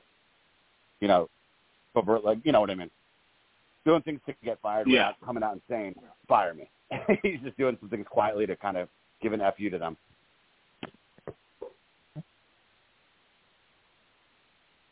Yeah. It's honestly, it's just it's very disgusting, because, Red Sox fans would take it more if you were to outright go out there and say, this is what, like I said in previous podcasts, this is what I loved about Theo Epstein, is that he went right out there and said, look, we're not going to be necessarily a contender. He said that after winning the World Series in 2004. He said, look, we're not going to be necessarily a contender. We're going to try to put the best team out there possible, but just be forewarned that we may potentially be looking towards the future.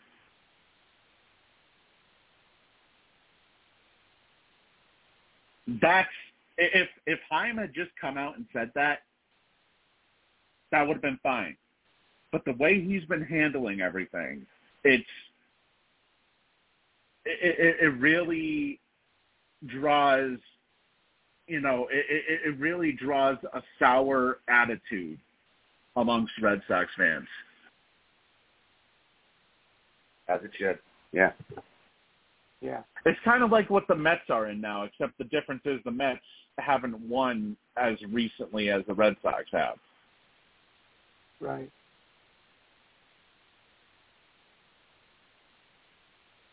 Yeah, they got prospects back. I don't know. I thought the Red Sox were going to go all in. They've just been so cheap. Really frustrating for the fan base.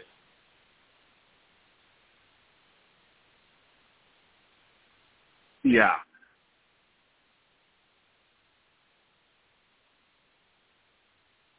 Let's see. All right, going up. I'm responding to somebody on Facebook. A little bit of potential bad news for Texas. Apparently, Max Scherzer exited after 6 scoreless innings yesterday because of tightness in his forearm. Forearm.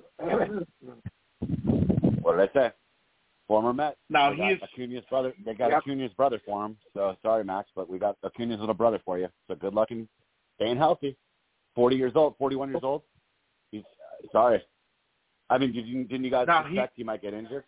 He's gotten kind of injured later and later in his career. Yeah.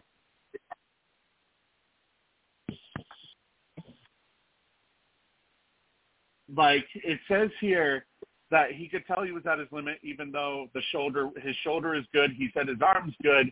That he just knew because he didn't have an extra day coming back on 5 days rest. Interesting.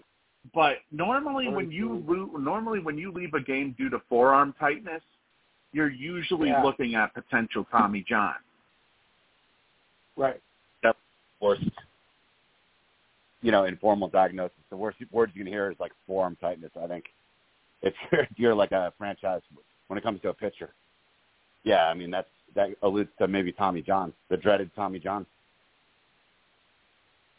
I can't think of a worse phrase to hear. Forearm tightness, right? I mean, is there a worse one for a pitcher? Doesn't sound good.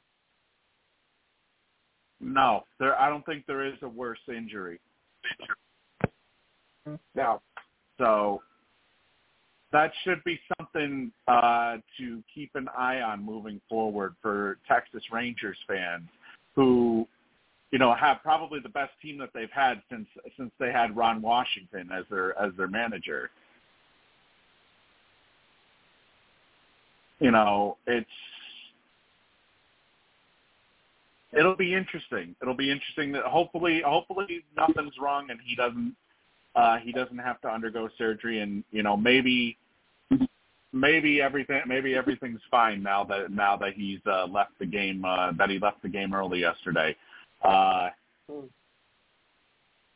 remains to be seen. But one player who is out for the season, though, and this is another reason why I believe that the Red Sox are done. Jarren Duran officially underwent season-ending toe surgery this past Wednesday after he was shelved since August 22nd due to turf toe, which is an injury he suffered while attempting to rob Gleyber Torres of a home run at Yankee Stadium. He ends up finishing this season with an impressive .295 batting average with 8 homers, 40 RBIs, and 24 stolen bases across 362 plate appearances, which easily is his best in his major league career so far. One thing that I'm wondering, though, is if they may decide to sell high on him this offseason. Yeah. With the emergence of players like Wilyer Abreu and Ceddanne Rafaela, it kind of makes me wonder if they may decide to get rid of him this off season. He's got a lot of talent, but he's had some ups and downs. He's had injuries, and obviously doesn't hit lefties the best. They platoon him a lot. That's always a bit of an issue. Yeah, I mean, they just brought up 2 young guys who can play center field. He's really young too, though. He's got a lot of talent. I would be leery. I wouldn't go out of my way to try to move him, but it wouldn't shock me if they did. He's a really good young player. Yeah, it would be very surprising to me. I believe, especially considering this is a guy who is dealing with mental health issues as well.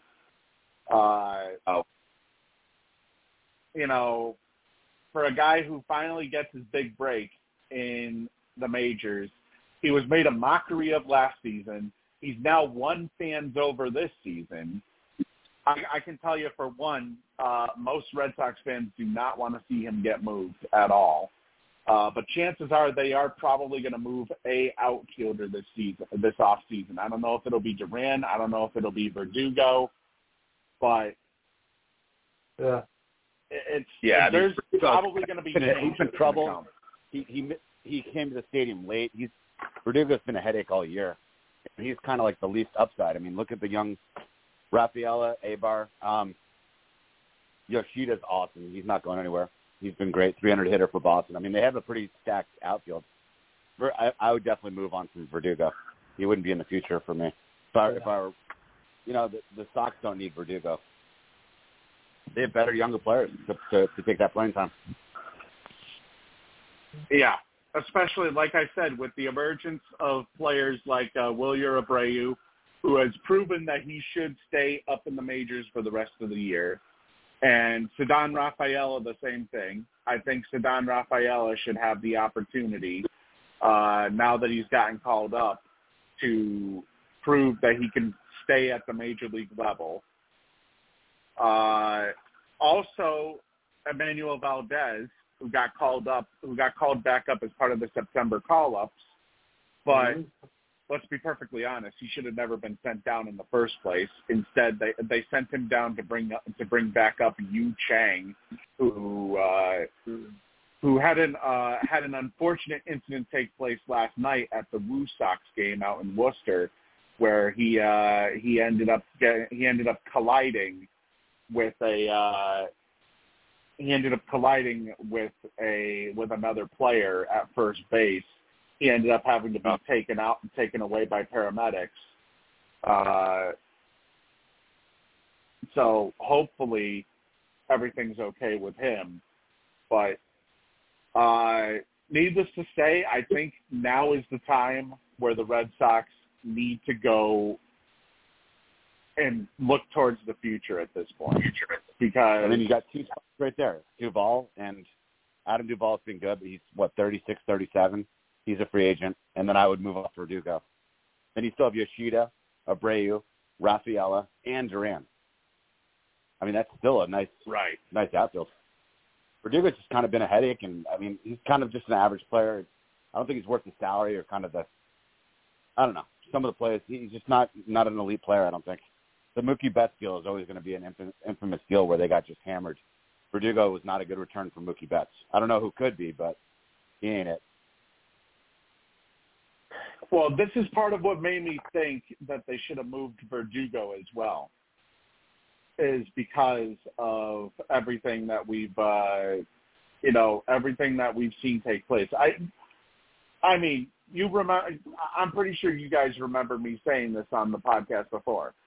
That I knew exactly what was going to play out. The Red Sox they were probably going to stay right in the middle, which they basically did, and they would have a massive downfall, which they have. I mean, I know people may say 3 games isn't that much of a difference, but it is a big difference. It is a pretty big difference when you're talking the closer you get to playoff time. A difference of 3 games is a huge difference. So instead of being on the brink of potentially being in a wild card spot, they're now 6 games back. And it's all because Chaim Bloom didn't want to add pitching. Right.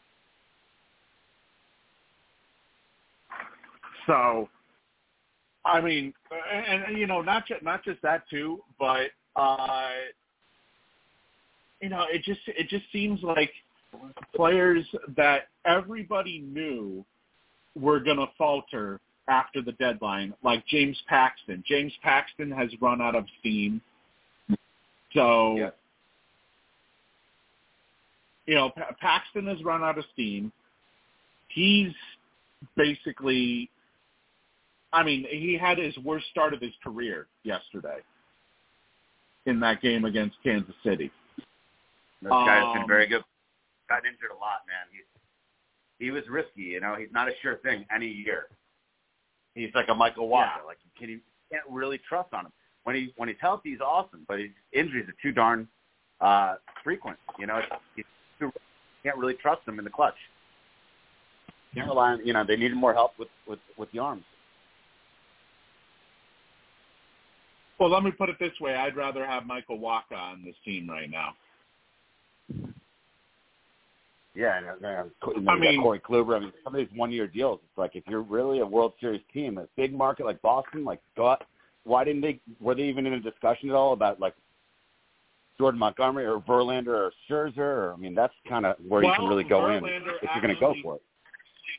Actually, for Verlander, apparently an offer was made by what's it called? The Mets. The Mets approached them, but they wanted each of the top four. They wanted each of the top four prospects that the Red Sox have, and the Red Sox laughed at them and said no. That's a little bit ridiculous. Yeah, nice try, Mets. Come on. Yeah. So, just to give you a glimpse of what that would have been, that would have meant Marcelo Meyer, Roman Anthony, Ceddanne Rafaela, and Miguel Bleis all going to New York. And that was just the starting point, might I add. Yeah, click, dial tone. You don't even entertain that call. I'm sorry, but New York, they were huffing the heavy duty paint when they made that call. They're hoping Shane was out of his head or something. Yeah, it's a ridiculous proposal. Not going to get the top four prospects for a 40-year-old pitcher. No can do. Yeah, I'm sorry. Especially for a guy like Bloom, for a guy like Bloom who is so obsessed with his prospects, I'm actually happy Bloom didn't make that deal, because Meyer is supposed to make the team at some point next year. Rafaela, obviously, we saw get called up. Bleis and Anthony won't be around until 2026, but I mean, if Anthony continues hitting at the pace he's hitting, it may be sooner than 2026 that we see Roman Anthony in the majors. I mean, they could have also here, not to mention. I was just going to say quickly, I mean, they could have gone all in, but all is not lost, because they have a lot of good young players. I'm even impressed with a few of the Yankees guys that got called up, but I mean, maybe it's better for Boston to keep kind of infusing more and more youth, as far as now at least you got the two really good young outfielders up, and you can see some future prospects that are playing. You know, instead of waiting until that's another one. It's funny that you talk about Yankees. Jason Dominguez, good God, the power in his bat. He did his what? He hit third tonight. They beat the Astros again. I'm just saying. Yeah. You know, don't plan the parade yet, but they're showing some signs of new blood. And I mean, that's what the Yankees need. You can't keep trotting out Rizzo and these older Stanton. I mean, they got to turn the page and get younger. And now, exactly. I don't think it's sustainable for this year. But hey, Lou, you got to be excited. I mean, they're going to Houston now. They have 3 or 4 rookies starting, and they won the first 2 games in Houston this weekend. I mean, what are your thoughts on that? That's pretty awesome. This new rookie, he might be our answer. First up bat, he gets a home run. So, yeah. Don't count them out yet. They may be in last place, but now they're just 2 games below 500. They can make a stretch run here, and, most of the games at home in September are at home, and they're much better at home than they are on the road. So I wouldn't count them out just yet. To win the division, probably not, but I think they got a good chance to make the wild card. And plus, too, when you look at the struggles that rookies might have, like for example, their rookie catcher Austin Wells is only hitting 143. Dominguez is hitting 222. But let's keep in mind, look at what Tristan Casas was hitting this season before he turned that corner. It's been a couple of days. Dominguez looks awesome already. Wells can hit it hard. I guess the question on him is maybe how good of a defensive catcher he is. But I mean, they have new energy. That was the slowest, flattest team for a long time, and at least they're showing some signs of life now. Definitely. Right. But I mean, Tristan Casas, he started off the year hitting well below 200. And now he's up to a 265 batting average, 22 homers, 55 RBI. So, wow. Just because they're off to a potential slow start when it comes to batting average, you gotta, if this is a highly prized rookie, you just gotta ride the rookie. You gotta let him play, give him every day at bats. Of course. Let him work through the growing pains, basically. I mean, I'm surprised they waited that long. I know Dominguez is younger. Wells a little older. People were saying, oh, maybe not ready defensively, like I said, but I'm surprised they waited this long. I mean, imagine if the Yankees had done this a month ago, they might even be, even better shape right now because they're like really turning it around suddenly. We'll see what they do the next week or so. But yeah, right. 2 games is 2 games, but small sample size. But it looks they've turned a new corner. How far? Yeah, I'll put it this way. I do think Boone still needs to be fired, but they've definitely turned the right corner. I mean, it took them forever to release Josh Donaldson, who, by the way, is now a Milwaukee Brewer. But Donaldson, Donaldson was a release that was a long time coming. Should have happened a long time ago. But needless to say, though, this is. I think the Yankees have turned. I don't think.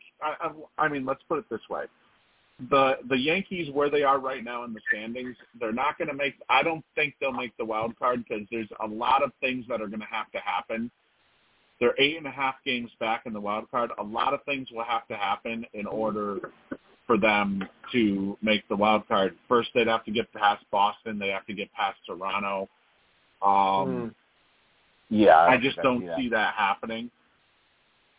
But I think next year, if they decide to go the youth route, that could prove vital to the Yankees' chances of getting back to sustained success. Yeah, I mean, just look at the mighty. Look at each roster in the AL East. A lot of good young players. Baltimore, Tampa, Boston, Toronto, Bo Bichette, Vlad Guerrero. Like, you got to get younger, man. Those are talented young players. Like, the Yankees had to do it, and now they're looking better already. And by the way, speaking of the Orioles, they claimed Jorge Lopez off of waivers from the Marlins. Huh. But Marlins are really falling apart. He is ineligible, though, for their postseason roster, considering that he was claimed after the deadline, after the August deadline. But he will be pretty vital for them in the last month of the season here, as they look to lock up their playoff spot. So. It's so weird. It feels like there's a big changing of the guard, basically, when it comes to the American League East. That it used to be Boston and New York at the top for so long, and now we're seeing Baltimore, Tampa, and Toronto take over. It's an incredible division, man. From afar, as a Mets fan, just looking over there. That's a lot of the best young players in the league. I mean, from Vlad Guerrero to all the, the Rays, then Gunnar Henderson. The great majority of the Rays are all under like 24 years old. And then Toronto with Vlad and Bo.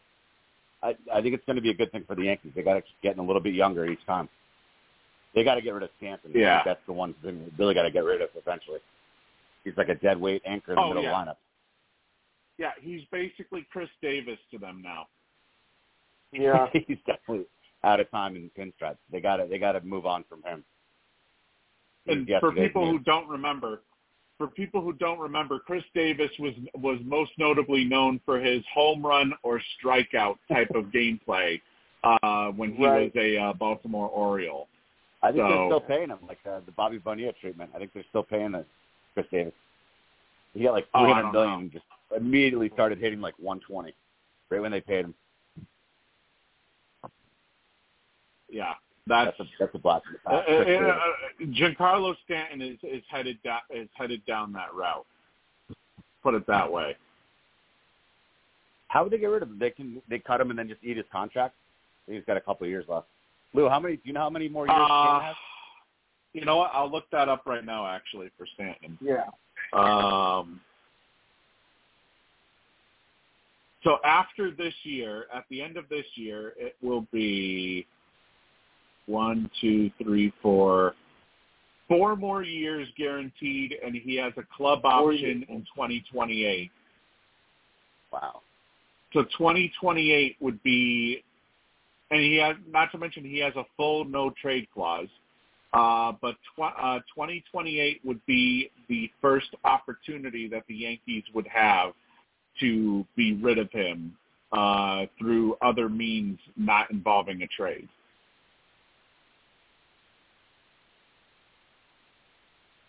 Interesting. I think they might eat a salary eventually. Maybe, I don't know, maybe Possibly. I don't know. Possibly. A lot different than trying to move on now because of all those years. Yeah. Now let's go to the NFL as we have official roster cut downs down to the 53-man rosters for each team. And I got to tell you, when it comes to my New England Patriots, shocking. I'll put it this way. It's shocking that, number one, Mac Jones was the only quarterback on the roster at the end of cutdown day. They cut Bailey Zappi and Malik Cunningham. Trace McSorley we saw coming, but I was stunned, Bailey Zappi. Although I guess they were proven right, though, because he did revert to the practice squad. Surprisingly, no team claimed him.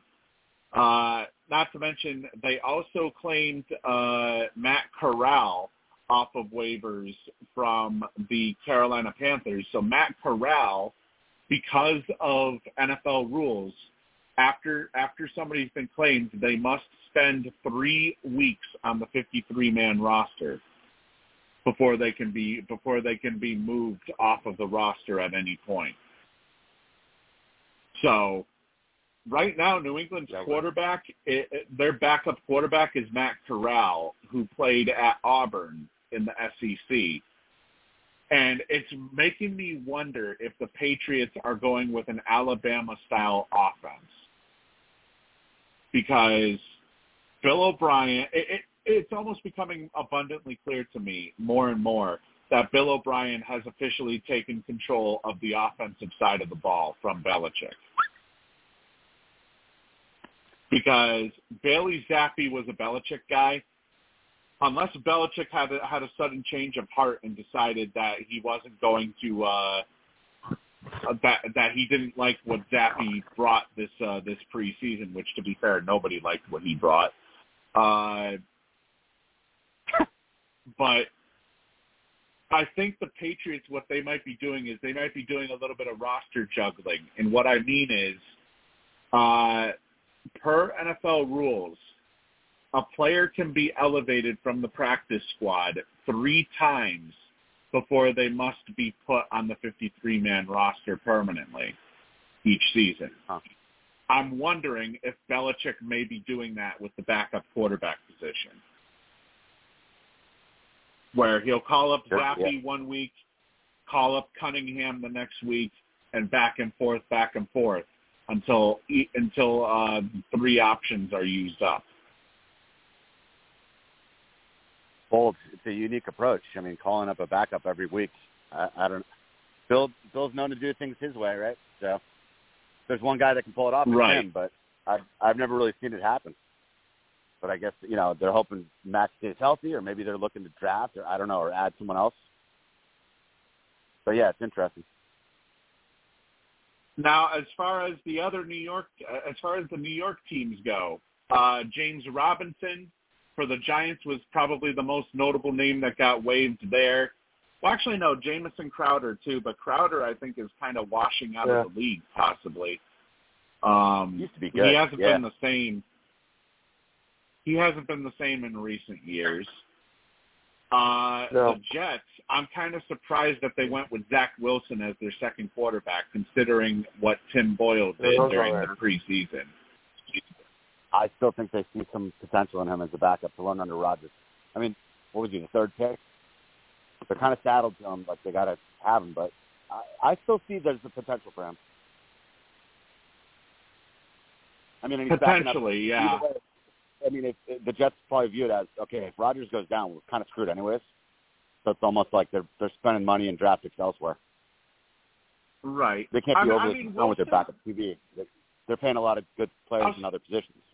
Yeah, I'll say this about Wilson. You know, Wilson.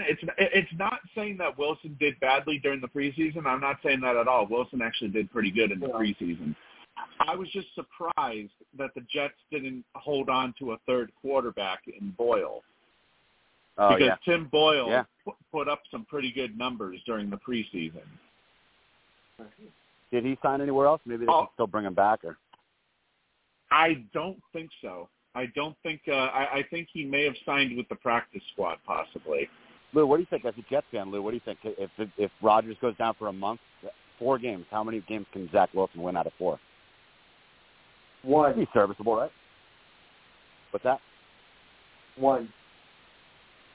Yeah, I mean, yeah. I don't know. He's not your guy. Under one of the best. I mean, if he's going to salvage his career, it's going to be learning from Rodgers for a bit. Yeah. He came in after 1 year. I don't know, totally wrong. They made him a starter after 1 good year at BYU. I mean, it was kind of like they threw him right into the fire, kind of young, kind of undeveloped.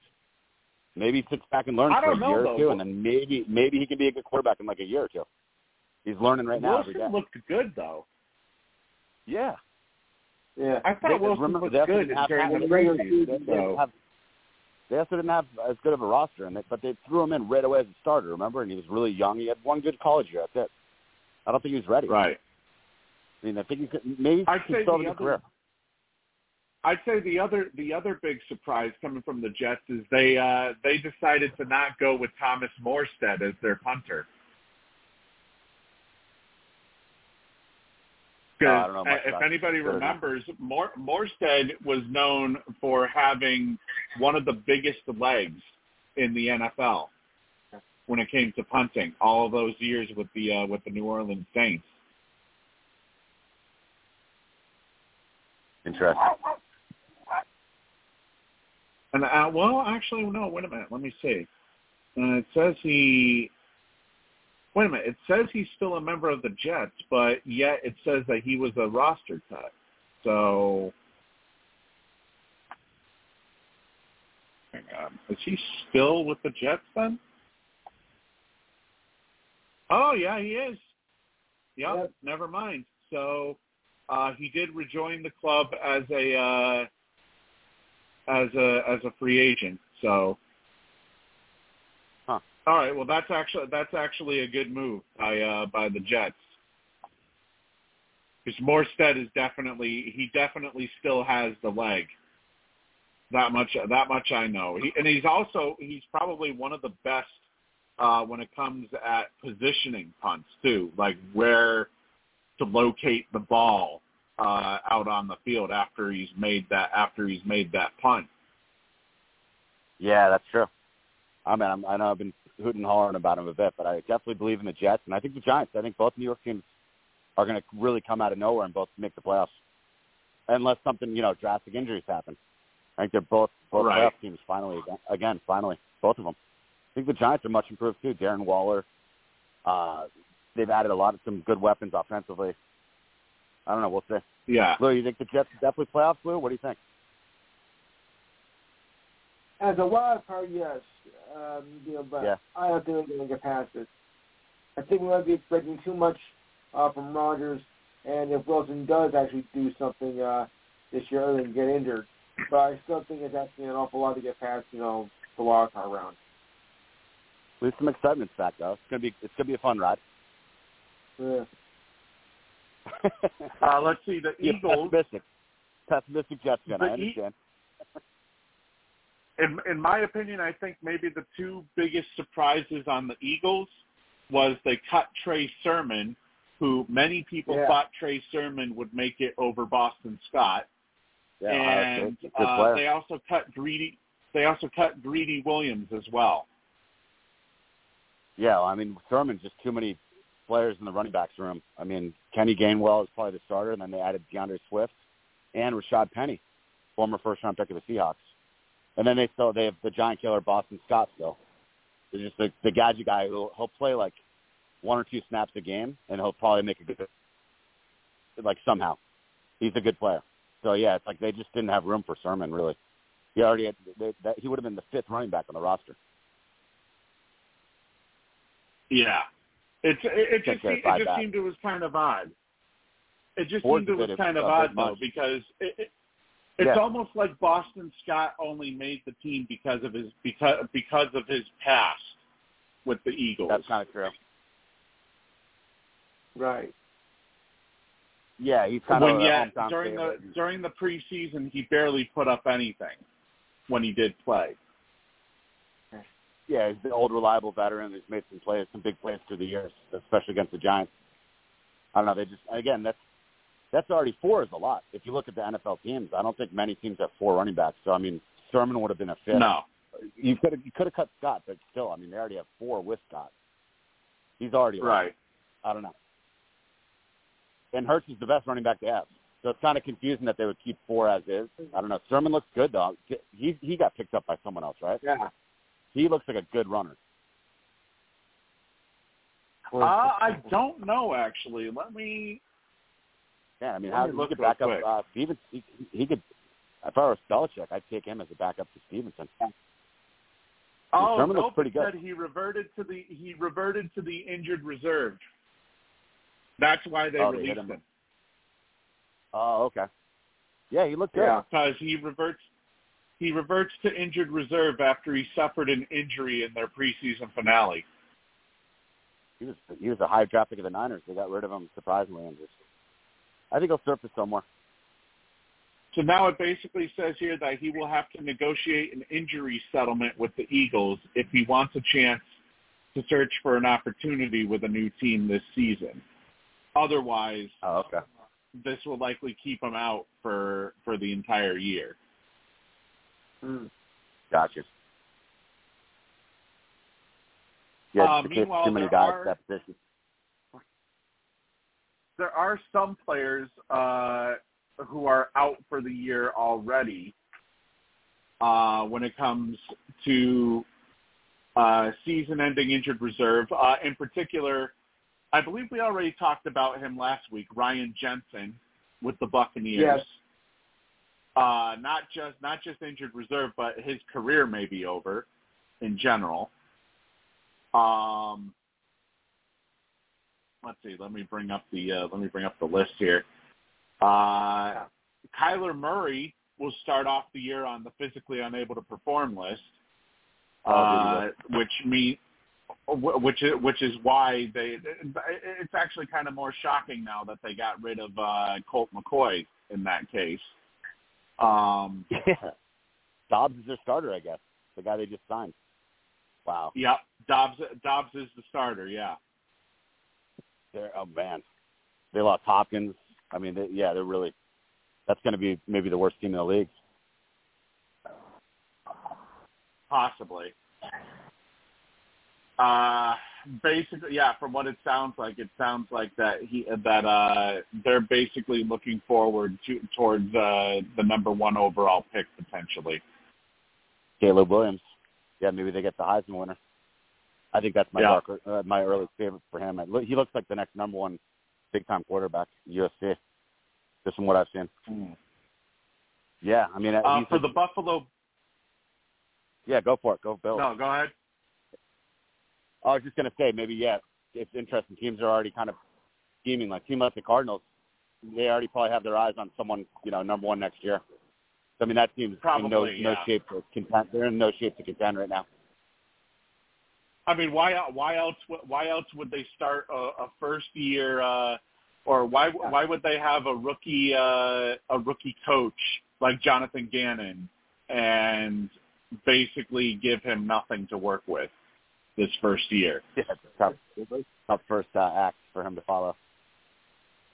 The Buffalo Bills, Von Miller will start the season on the physically unable to perform list, so he will be out at least the first month of the season. That's actually a pretty big blow to their defense. What was that? Yeah.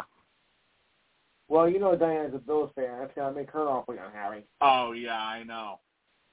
Yeah. It's I was talking with a Bills fan. Huh? You didn't hear it from me. No. But I was talking with a Bills fan actually on Facebook that I've talked with for a couple of years, and they're actually it's a pretty significant blow to that defense to not have Von Miller out there the first month of the season. Yeah, but it's going to be a good one. Opening up Buffalo Jets week 1 will be a good one. Yeah. Let's see. Some of the other notable names on the injury list. Jakeem Grant, his season is officially over with his knee injury. So he was placed on season-ending injured reserve there. Looks like nothing really for the Cowboys. Nothing of note, I should say. Yeah, nothing significant. Like as far as notable players, no notable players that I can recognize. Denver, Jerry Jeudy, but he is not being placed on injured reserve, so looks like he may actually be good to go potentially. Maybe not to start the season, but he won't miss much time. Right. Let's see. Detroit, Nate Sudfeld was placed on injured reserve, so basically they don't have a backup. And Hendon Hooker was placed on the reserve non-football injury list, so I don't know what that means in terms of how long he'll have to be out. The first year quarterback. Let's see. Green Bay, I don't really see anybody of note there. Houston, not really. Oh, Indianapolis. Jonathan Taylor. Jonathan Taylor will start the season on physically unable to perform. Not just that, but also they have refused to accommodate his trade request as well. So they believe that the Colts believe that they can still repair their relationship with him. But I don't know. It seems like they're alienating him more and more. So I don't know if I would really put any stock into that. He buys into them starting a rookie quarterback, Anthony Richardson from Florida. I mean, they're kind of rebuilding, but he's still young too. What is it, third, fourth year? I mean, he's not a real older veteran. But yeah, the owner really upset him. So I think they'll eventually move him for a bunch of picks, or for a few picks at least, like McCaffrey. Yeah, possibly. Chris Jones for the Chiefs was placed on the reserve did not report list, so he is still in a holdout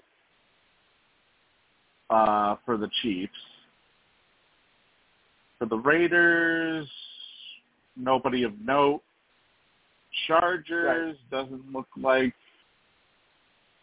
there's anybody of note for the Chargers either. The Rams, Cooper Kupp apparently will be visiting a specialist again for another hamstring pull. He had 2 hamstring pulls apparently during this preseason, and he's seeing a specialist. Wow. He's seeing a specialist for what potentially might be the issue that's causing that. Other than that, nobody of note there for the Rams. Jalen Ramsey was placed on injured reserve for the Dolphins, so he's out for the year. Nobody else of note from what it looks like here. For the Vikings, I don't see anybody. Patriots, they placed Tyquan Thornton on injured reserve, so he will be out. I don't think it's for the season. He'll be out for a certain amount of time. Connor McDermott was placed on season-ending injured reserve, as was Isaiah Bolden, after Bolden suffered that concussion in the game in the preseason against the Packers. Trey Flowers is still on the physically unable to perform list, as well as Cody Davis. And, the Patriots signed Jalen Reagor as well this past week. Former Eagles first rounder. Former Eagles first rounder, exactly. First round pick, the pick before Justin Jefferson. Good job by the Eagles. And I guess part of the reason for that is because Devontae Parker missed practice randomly with a undisclosed issue this past week. So who knows when it comes to him. Riley Reif, I think, was also placed on – wait a minute. Let me double-check that. Riley Reif may have been placed on injured – wait. No, maybe not. Although he wasn't present at practice, but maybe – oh, okay, no, never mind. He did make the roster, so he's probably fine. Because I know he suffered an injury against the Titans. Let's see. The Saints, nobody of note. The Giants, nobody of note as far as I'm aware.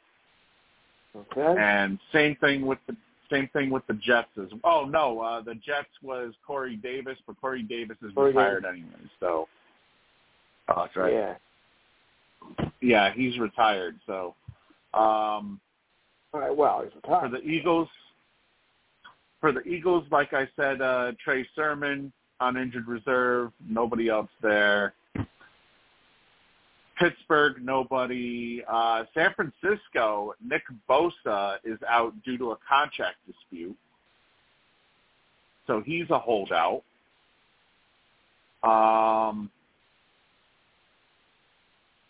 Looks like Jake Moody, their kicker, will be healthy soon, according to Coach Kyle Shanahan. So there's nothing of note there, but Zane Gonzalez did get placed on injured reserve, so they must feel that Moody will be ready for week 1 because they didn't sign another kicker, I don't think. It's already been reported that Jamal Adams will not suit up week 1 for the Seahawks against the Rams due to his quadricep injury. And as far as oh, okay, never mind. The rookie receiver did take part in practice. Not injury noteworthy, but Mike Evans has informed the Buccaneers that he will stop contract discussions on September 9th. Oh yeah. So look at Evans as potentially being a trade candidate. Dude, Hall of Fame style. I mean, look at the Patriots. Yes, he would be awesome there.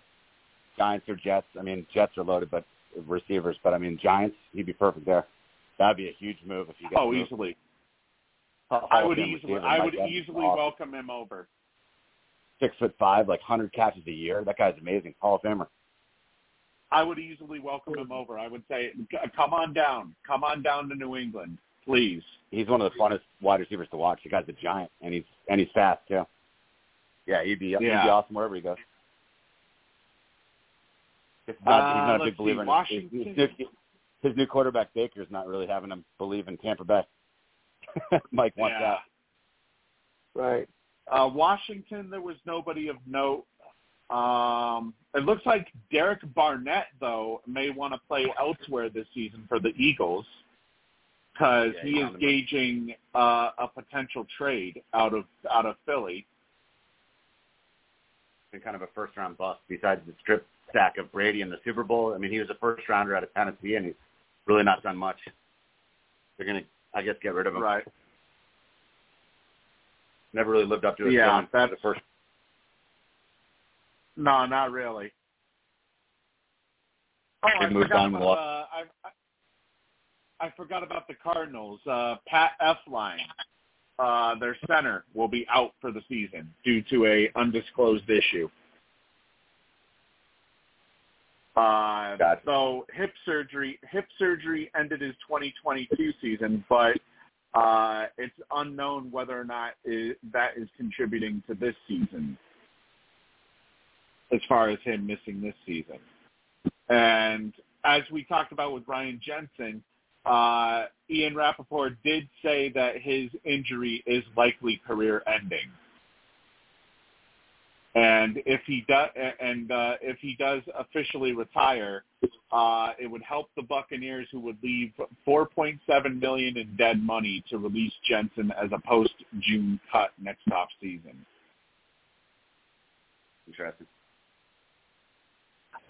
This one was a shocker. The New Orleans Saints traded kicker Will Lutz to the Denver Broncos. Willie Lutz. Yeah. So Will Lutz will be the kicker for Denver this season. I'm still kind of surprised that they didn't keep Brandon McManus, to be perfectly honest. They went to with Jacksonville. Denver. Yeah. And speaking of kickers, Nick Folk is now a Tennessee Titan after losing the kicking battle to rookie fourth-rounder Chad Ryland. The Patriots traded Folk to the Tennessee Titans for a 2025 seventh-round pick, which, I mean, to be perfectly honest, they could have probably gotten a lot more for Folk, but apparently that's the going rate for kickers in this trade market for the preseason.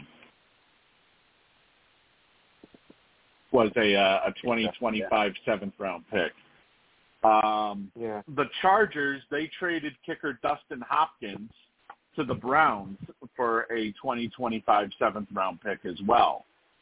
So, you know, it's basically that's the going rate for kickers in the when it comes to the trade market for for the postseason or for the preseason. And that means that Cade York has officially been cut. That's another surprise cut as well. Is Cade York after he had that record-setting kick for Cleveland last year during his rookie season out of I believe he went to LSU. Not sure. I don't know. I think it was LSU, but regardless, still, it's it was kind of a surprise that they replaced him after just one season.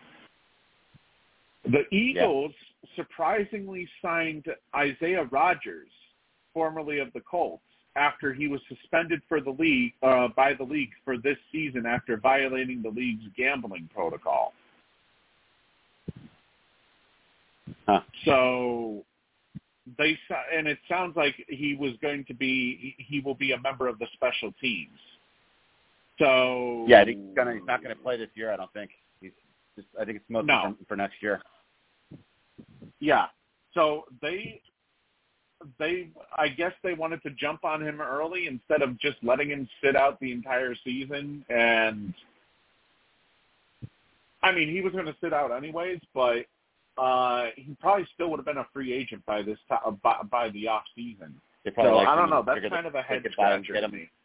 Get him for a bit of a discount. They probably liked him for a while, and he got himself in a little bit of trouble, so they probably got him at a big discount. Yeah. Let him sit out a year. The Raiders, they traded defensive tackle Neil Farrell to the Chiefs for a 6th-round pick. So that might say something about their current negotiations with their holdout, Chris Jones. Farrell was actually drafted by the Raiders in the 4th round last year. So that kind of makes me wonder if maybe perhaps Jones's holdout may go for quite some time here with Kansas City. Let's see. The Bills, they traded edge rusher Carlos Basham to the Giants for a 2025 draft pick.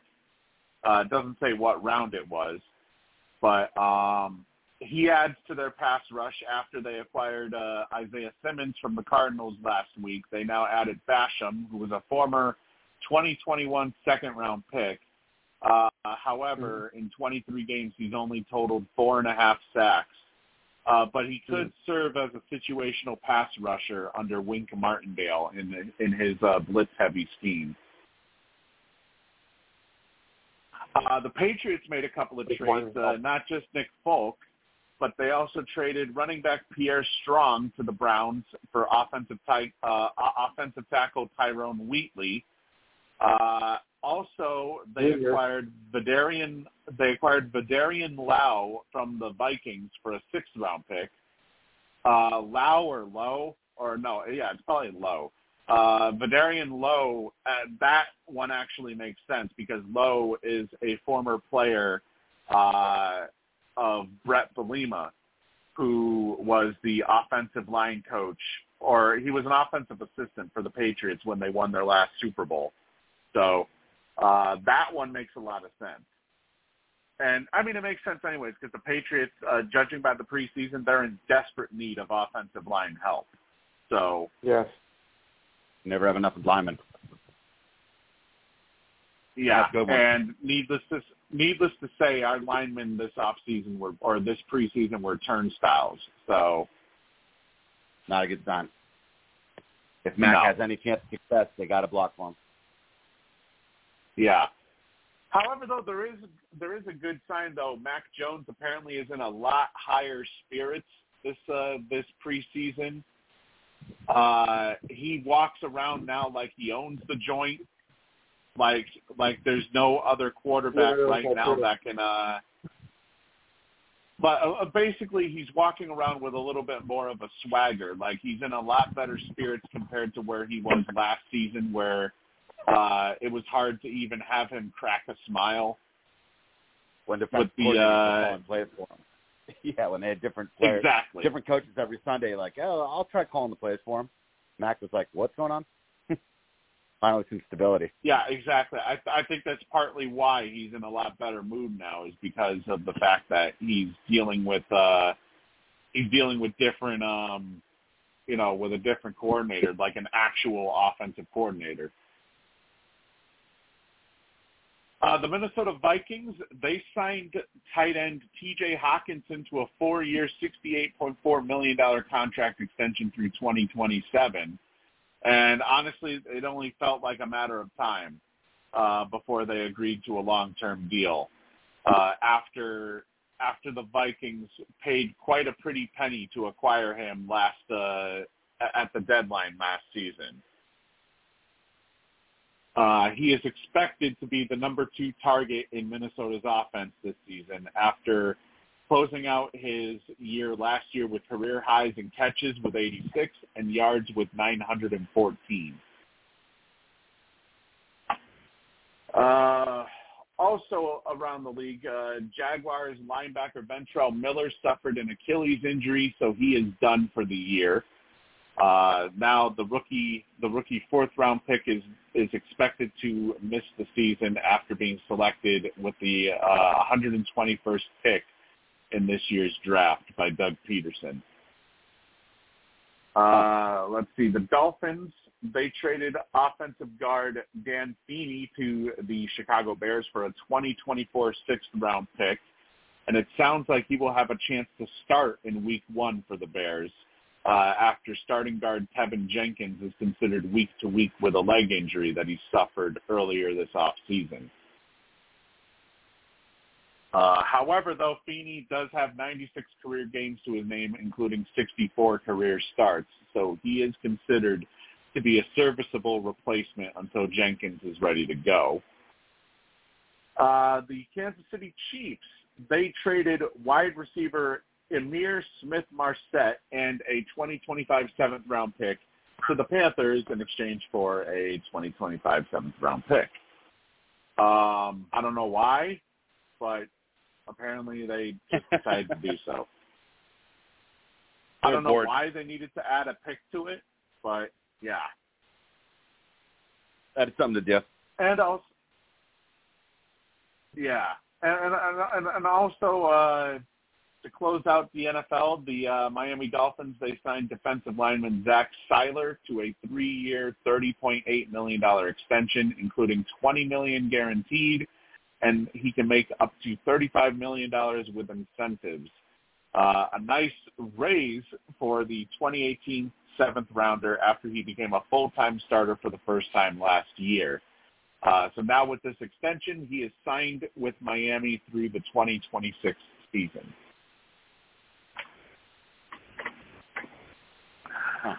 Over in soccer, John Herdman is leaving the Canadian men's national team to become the new head coach of Toronto FC in Major League Soccer. Herdman leaves Team Canada with a record of 36 wins, 8 draws, and 14 losses between 2018 and 2023. He also had a 62-win, 14-draw, and 32-loss record with the women from 2011 to 2018.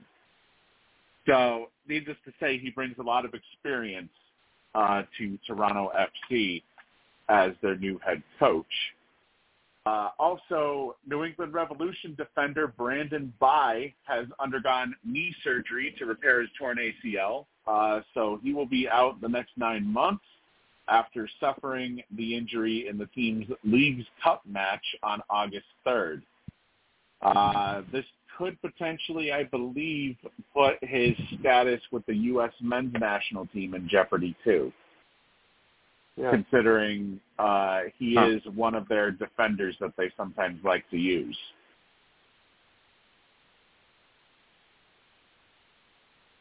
Let's see. Over to the NBA. The Boston Celtics have agreed to a 1-year deal with Svi Mykhailiuk. Hopefully I said that right. 1-year deal after he spent last season with Charlotte, where he had some big games down the stretch after the Hornets had already thrown in the towel for the season. He averaged, I think it was like 10.5 points per game or something as a starter. So it's actually a pretty good depth piece for Boston, I feel. Obviously, he's probably not going to be seeing nearly the amount of time that he saw with that he saw with Charlotte, but definitely a noteworthy piece. And I think the final roster spot may belong to Blake Griffin if he decides to come back for another season in Boston. Harry might go out to Golden State to be at Paul. That'd be kind of weird. Blake's been done for a little bit. Yeah. I mean, he's been done. He's been done, but at the same time, I mean, he did show flashes of his former self last season. But I don't know. It just seemed like after he left Detroit, he just wasn't the same player. Such huge knee injuries too. He used to be such a high flyer, and then he just kind of slowed down big time. True. Yeah, that's true. Because he did suffer those injuries. He did have a couple of injury-riddled seasons with not just LA but also Detroit. Although, to be fair, I think one of the Detroit seasons was during the COVID shortened year. So, yeah, there is that. I mean, his last good season, I mean, he was serviceable off of the bench for Brooklyn. But his last actual elite season was in 2018-2019, where he averaged 24.5 points per game for Detroit. Yeah. And keep in mind, that's in 75 games. So it wasn't like it was an injury-shortened year for him. But then again, I think he was basically the centerpiece of that offense that year too. So, but last year he only averaged about 4.1 points per game in 16 starts out of 41 games that he played in with Boston. So, You know, he's good as a depth piece. Like if I would rather have him start if we need a somebody to replace Al Horford or Kristaps Porzingis or Time Lord. I would rather have Blake Griffin go in there than I would have Luke Cornett. I'll put it that way. Yeah. Because Griffin may not put up the numbers that he used to, but he still has the length. Smart player too. He still has the length that Boston's looking for. Yeah.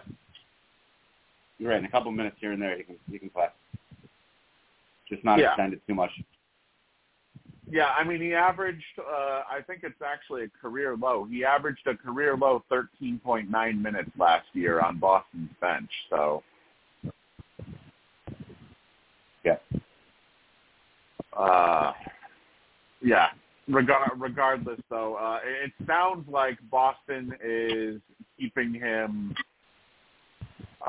is keeping a spot open in case he does decide to return.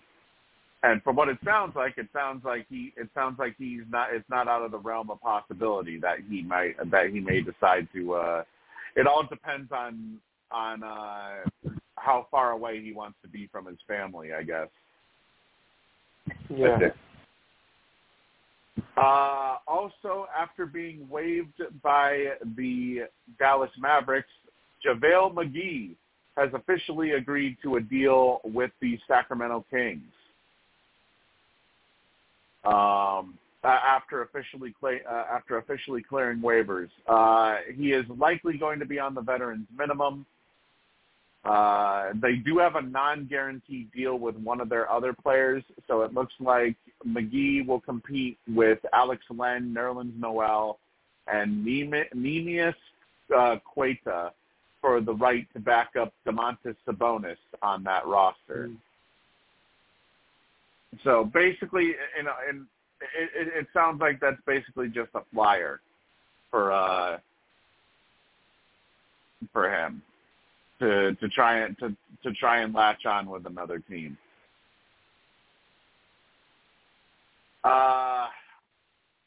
Also noteworthy, going back to wrestling for a second here, Mercedes Moné, most notably known as Sasha Banks with the WWE. She was spotted at AEW All Out. At AEW All In, I should say. All Out is tomorrow night. And she appeared in the crowd, and speculation is surrounding that AEW may have signed her to a contract. As first off, she's probably one of the top stars on the free agent market right now after leaving World Wrestling Entertainment, which, might I add, she ended up, like, WWE didn't release her. She ended up walking out on the company because of how her and her tag team partner were being treated. But nonetheless, if AEW has officially signed her, that would actually be a pretty big acquisition for them, as she's probably one of the more popular women's wrestlers out there today. Let's see. By the way, Deion Sanders today has all of a sudden turned Colorado from being a 1-11 team, doormat, that they were last year. Yeah. And now all of a sudden they upset TCU with a 45-42 victory today. I'm sorry. So his son looks awesome. 5 touchdowns, 4 dual threat running and throwing. And then the other guy was they had a couple of the fastest players I've seen in a while. He recruited some really good athletes, man. That's legit. I mean, they went into TCU, who was in the national championship game, into their house and beat them his first game as the head coach. I mean that's as big a win as you can pretty much get. Especially to start your career. I mean, that was a 1-11 team last year. New coach, Right. all new players, and they went into one of the best teams in the country and beat them in their house the first game. Their very first game together. Who's to say they won't even get better the next couple of weeks? I don't know if they have the defense. Exactly. But, I saw a couple incredibly fast, really good athletes. I mean, they have some legit players.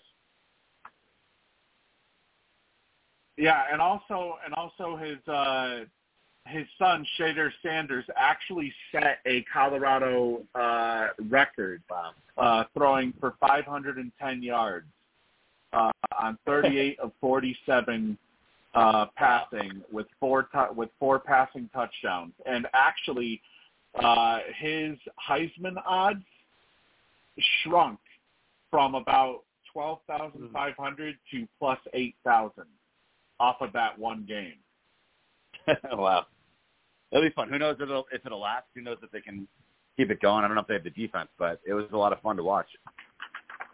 Oh, yeah, the run defense was atrocious. The run defense up the middle was absolutely atrocious. So they really need to clean that up.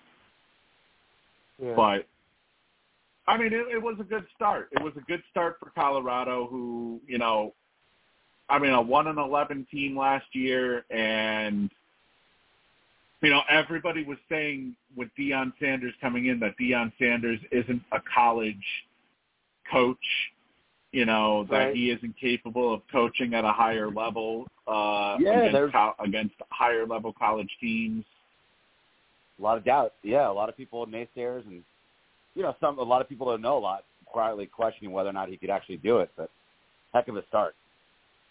Heck of a debut. Yeah, definitely a huge victory for him to start off his career. They now have, I believe, their next game is against Nebraska. I think next week. Wait, is that It should be Nebraska winnable. or yeah, that's Nebraska. ESPN. It's like air raid. I mean, they have serious speed and like aerial attack. Nebraska's a lot more blue collar, probably like bigger, but Colorado's got some weapons, man. I think they'll go 2-0. ESPN has Nebraska winning at a 75% rate. Wow. I mean, they just beat TCU. I don't think they're going to be scared of Nebraska, but hey, I think it's going to be a good game. Is that in Nebraska? I think so too, but I think that they need to clean up. They need to clean up their defense. Yeah, there was just like a video game. It was like a shootout the whole game. It was back and forth. They got to play some games. Yeah, they need to clean up their defense because you can't have a run defense like that and get lit up literally every single game. It's not going to last for long. You're right. I mean, it was Swiss cheese up front, but we'll see. Mm-hmm. One surprise It was fun, though. here, It was jumping Ohio around, man. State. Yeah, that was pitiful. Did you guys see that game? 23-3. Are you kidding me? That's all. It was 10-3. They kicked a long field goal to close the first half. It was like 7-3 for like the first hour of the game. Barely beating the Hoosiers. Yeah, they don't have a pro quarterback right now. McCord threw one pick and didn't have any touchdowns either. Yeah, he looks pretty bad. OSU, some people are saying now maybe they're going to step back this year. Maybe they're not going to be the same OSU for this year at least. Yeah. Indiana's making plays against them. USC, though, wow. 66 points. 66-14 over Nevada. Caleb Williams throwing 5 touchdown passes. Wow. I mean, granted, it's Nevada, but USC, you know, number 6 ranked. I think they got Stanford next week. That should be an easy win. They have Colorado in a couple of weeks. USC, they might be a team to look at. They might be a serious contender to look at this year. Yeah, I'm getting more and more to watch more of the college teams the last year or two, and I mean, I guess this guy really looks like the real deal, the number 1 pick, this USC quarterback, Williams. Yeah. They got an explosive offense. Awesome offense. North Carolina won the Battle of the Carolinas, 31-17. Let's see. Texas A&M whooped New Mexico 52-10. Just a side note, UMass got absolutely embarrassed by Auburn. So, for anybody thinking that UMass's win last week meant a turnaround, I could even tell you that there's no fucking way that UMass is even they're decades away from ever being a threat in college football. Decades. 30 recruiting classes. I'm just kidding. It just goes to show. I mean, the good players and proud guys that were awesome in high school. I mean, they just can't even compete though against these guys from Florida and Texas. It's just a different level. Right. They just can't get the same athletes. Really good players, but they can't compete. Arkansas, under their new offensive coordinator, put up 56 points. Granted, it's Western Carolina, but still 56 points for the Arkansas offense to start off with with their first win of the season. Arkansas offense, like this is, I'll tell you one thing. For games like this, under Kendall Briles, who surprisingly is the offensive coordinator of TCU now, who put up 42 points today, this offense wouldn't have put up this much. They wouldn't have put up 56 points last year under Kendall Briles in this game. They just wouldn't have, because Kendall Briles decided to make all these stupid play calls, which honestly I believe that's what cost. That's what cost them against Colorado today, was probably the stupid play calls. That's what happened. Yeah. Let's see. Some of the Fresno State upset Purdue 39-35. I know a lot of people had Purdue possibly on that one. Yeah. Boston College losing in overtime 27-24. That's another season where Boston College decides to suck again. Well, they used to be a legit team, BC. Man, it's been years. They used to be legit. Yeah, they did, yeah. They used to be legit. They haven't been legit since Matt Ryan. Yeah, that's right. Kind of legit to quit. Hammer time.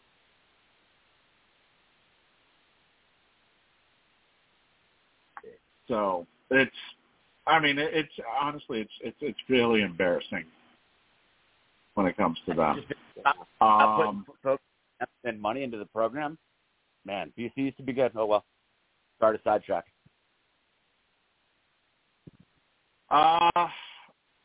Wasn't really that many other upsets or any surprises. I'd say if anything, I'm surprised Michigan only put up 30 on East Carolina.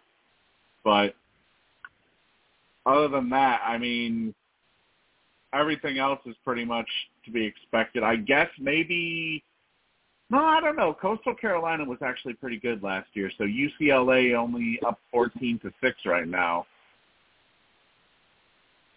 And BYU only with a 7-0 lead over Sam Houston. That's kind of surprising, actually, considering their spread was like 30 points, I think. Yeah. That just shows you that college football is back. So, wow, Oregon 81-7, a fucking ass whooping of Portland State. Portland State, man, that's just demoralizing.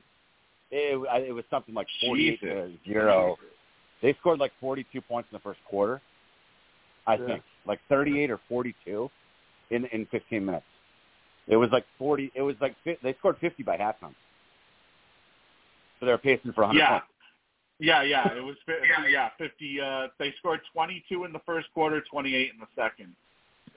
Wow. And then 17 in the third and 14 in the fourth. Wow, crazy. But anyways, that's going to wrap it up for us tonight. I want to thank everybody for calling in. Thank you to Lou. Thank you to Alex, Diane, and to Kyle for joining me tonight. We will be back next Saturday night for another edition of Sports Whispers Weekly. And also, as a reminder, Big Brother fans, the Big Brother Recap Podcast, Friday nights at 9 p.m. Eastern. We will be starting up the Survivor podcast soon at some point. Got to get more word on that. But anyways, everybody have a great rest of your weekend. Have a great when is Labor Day? Labor Day is have a great Labor Day, and we will be back next Saturday night for another edition of Sports Whispers Weekly.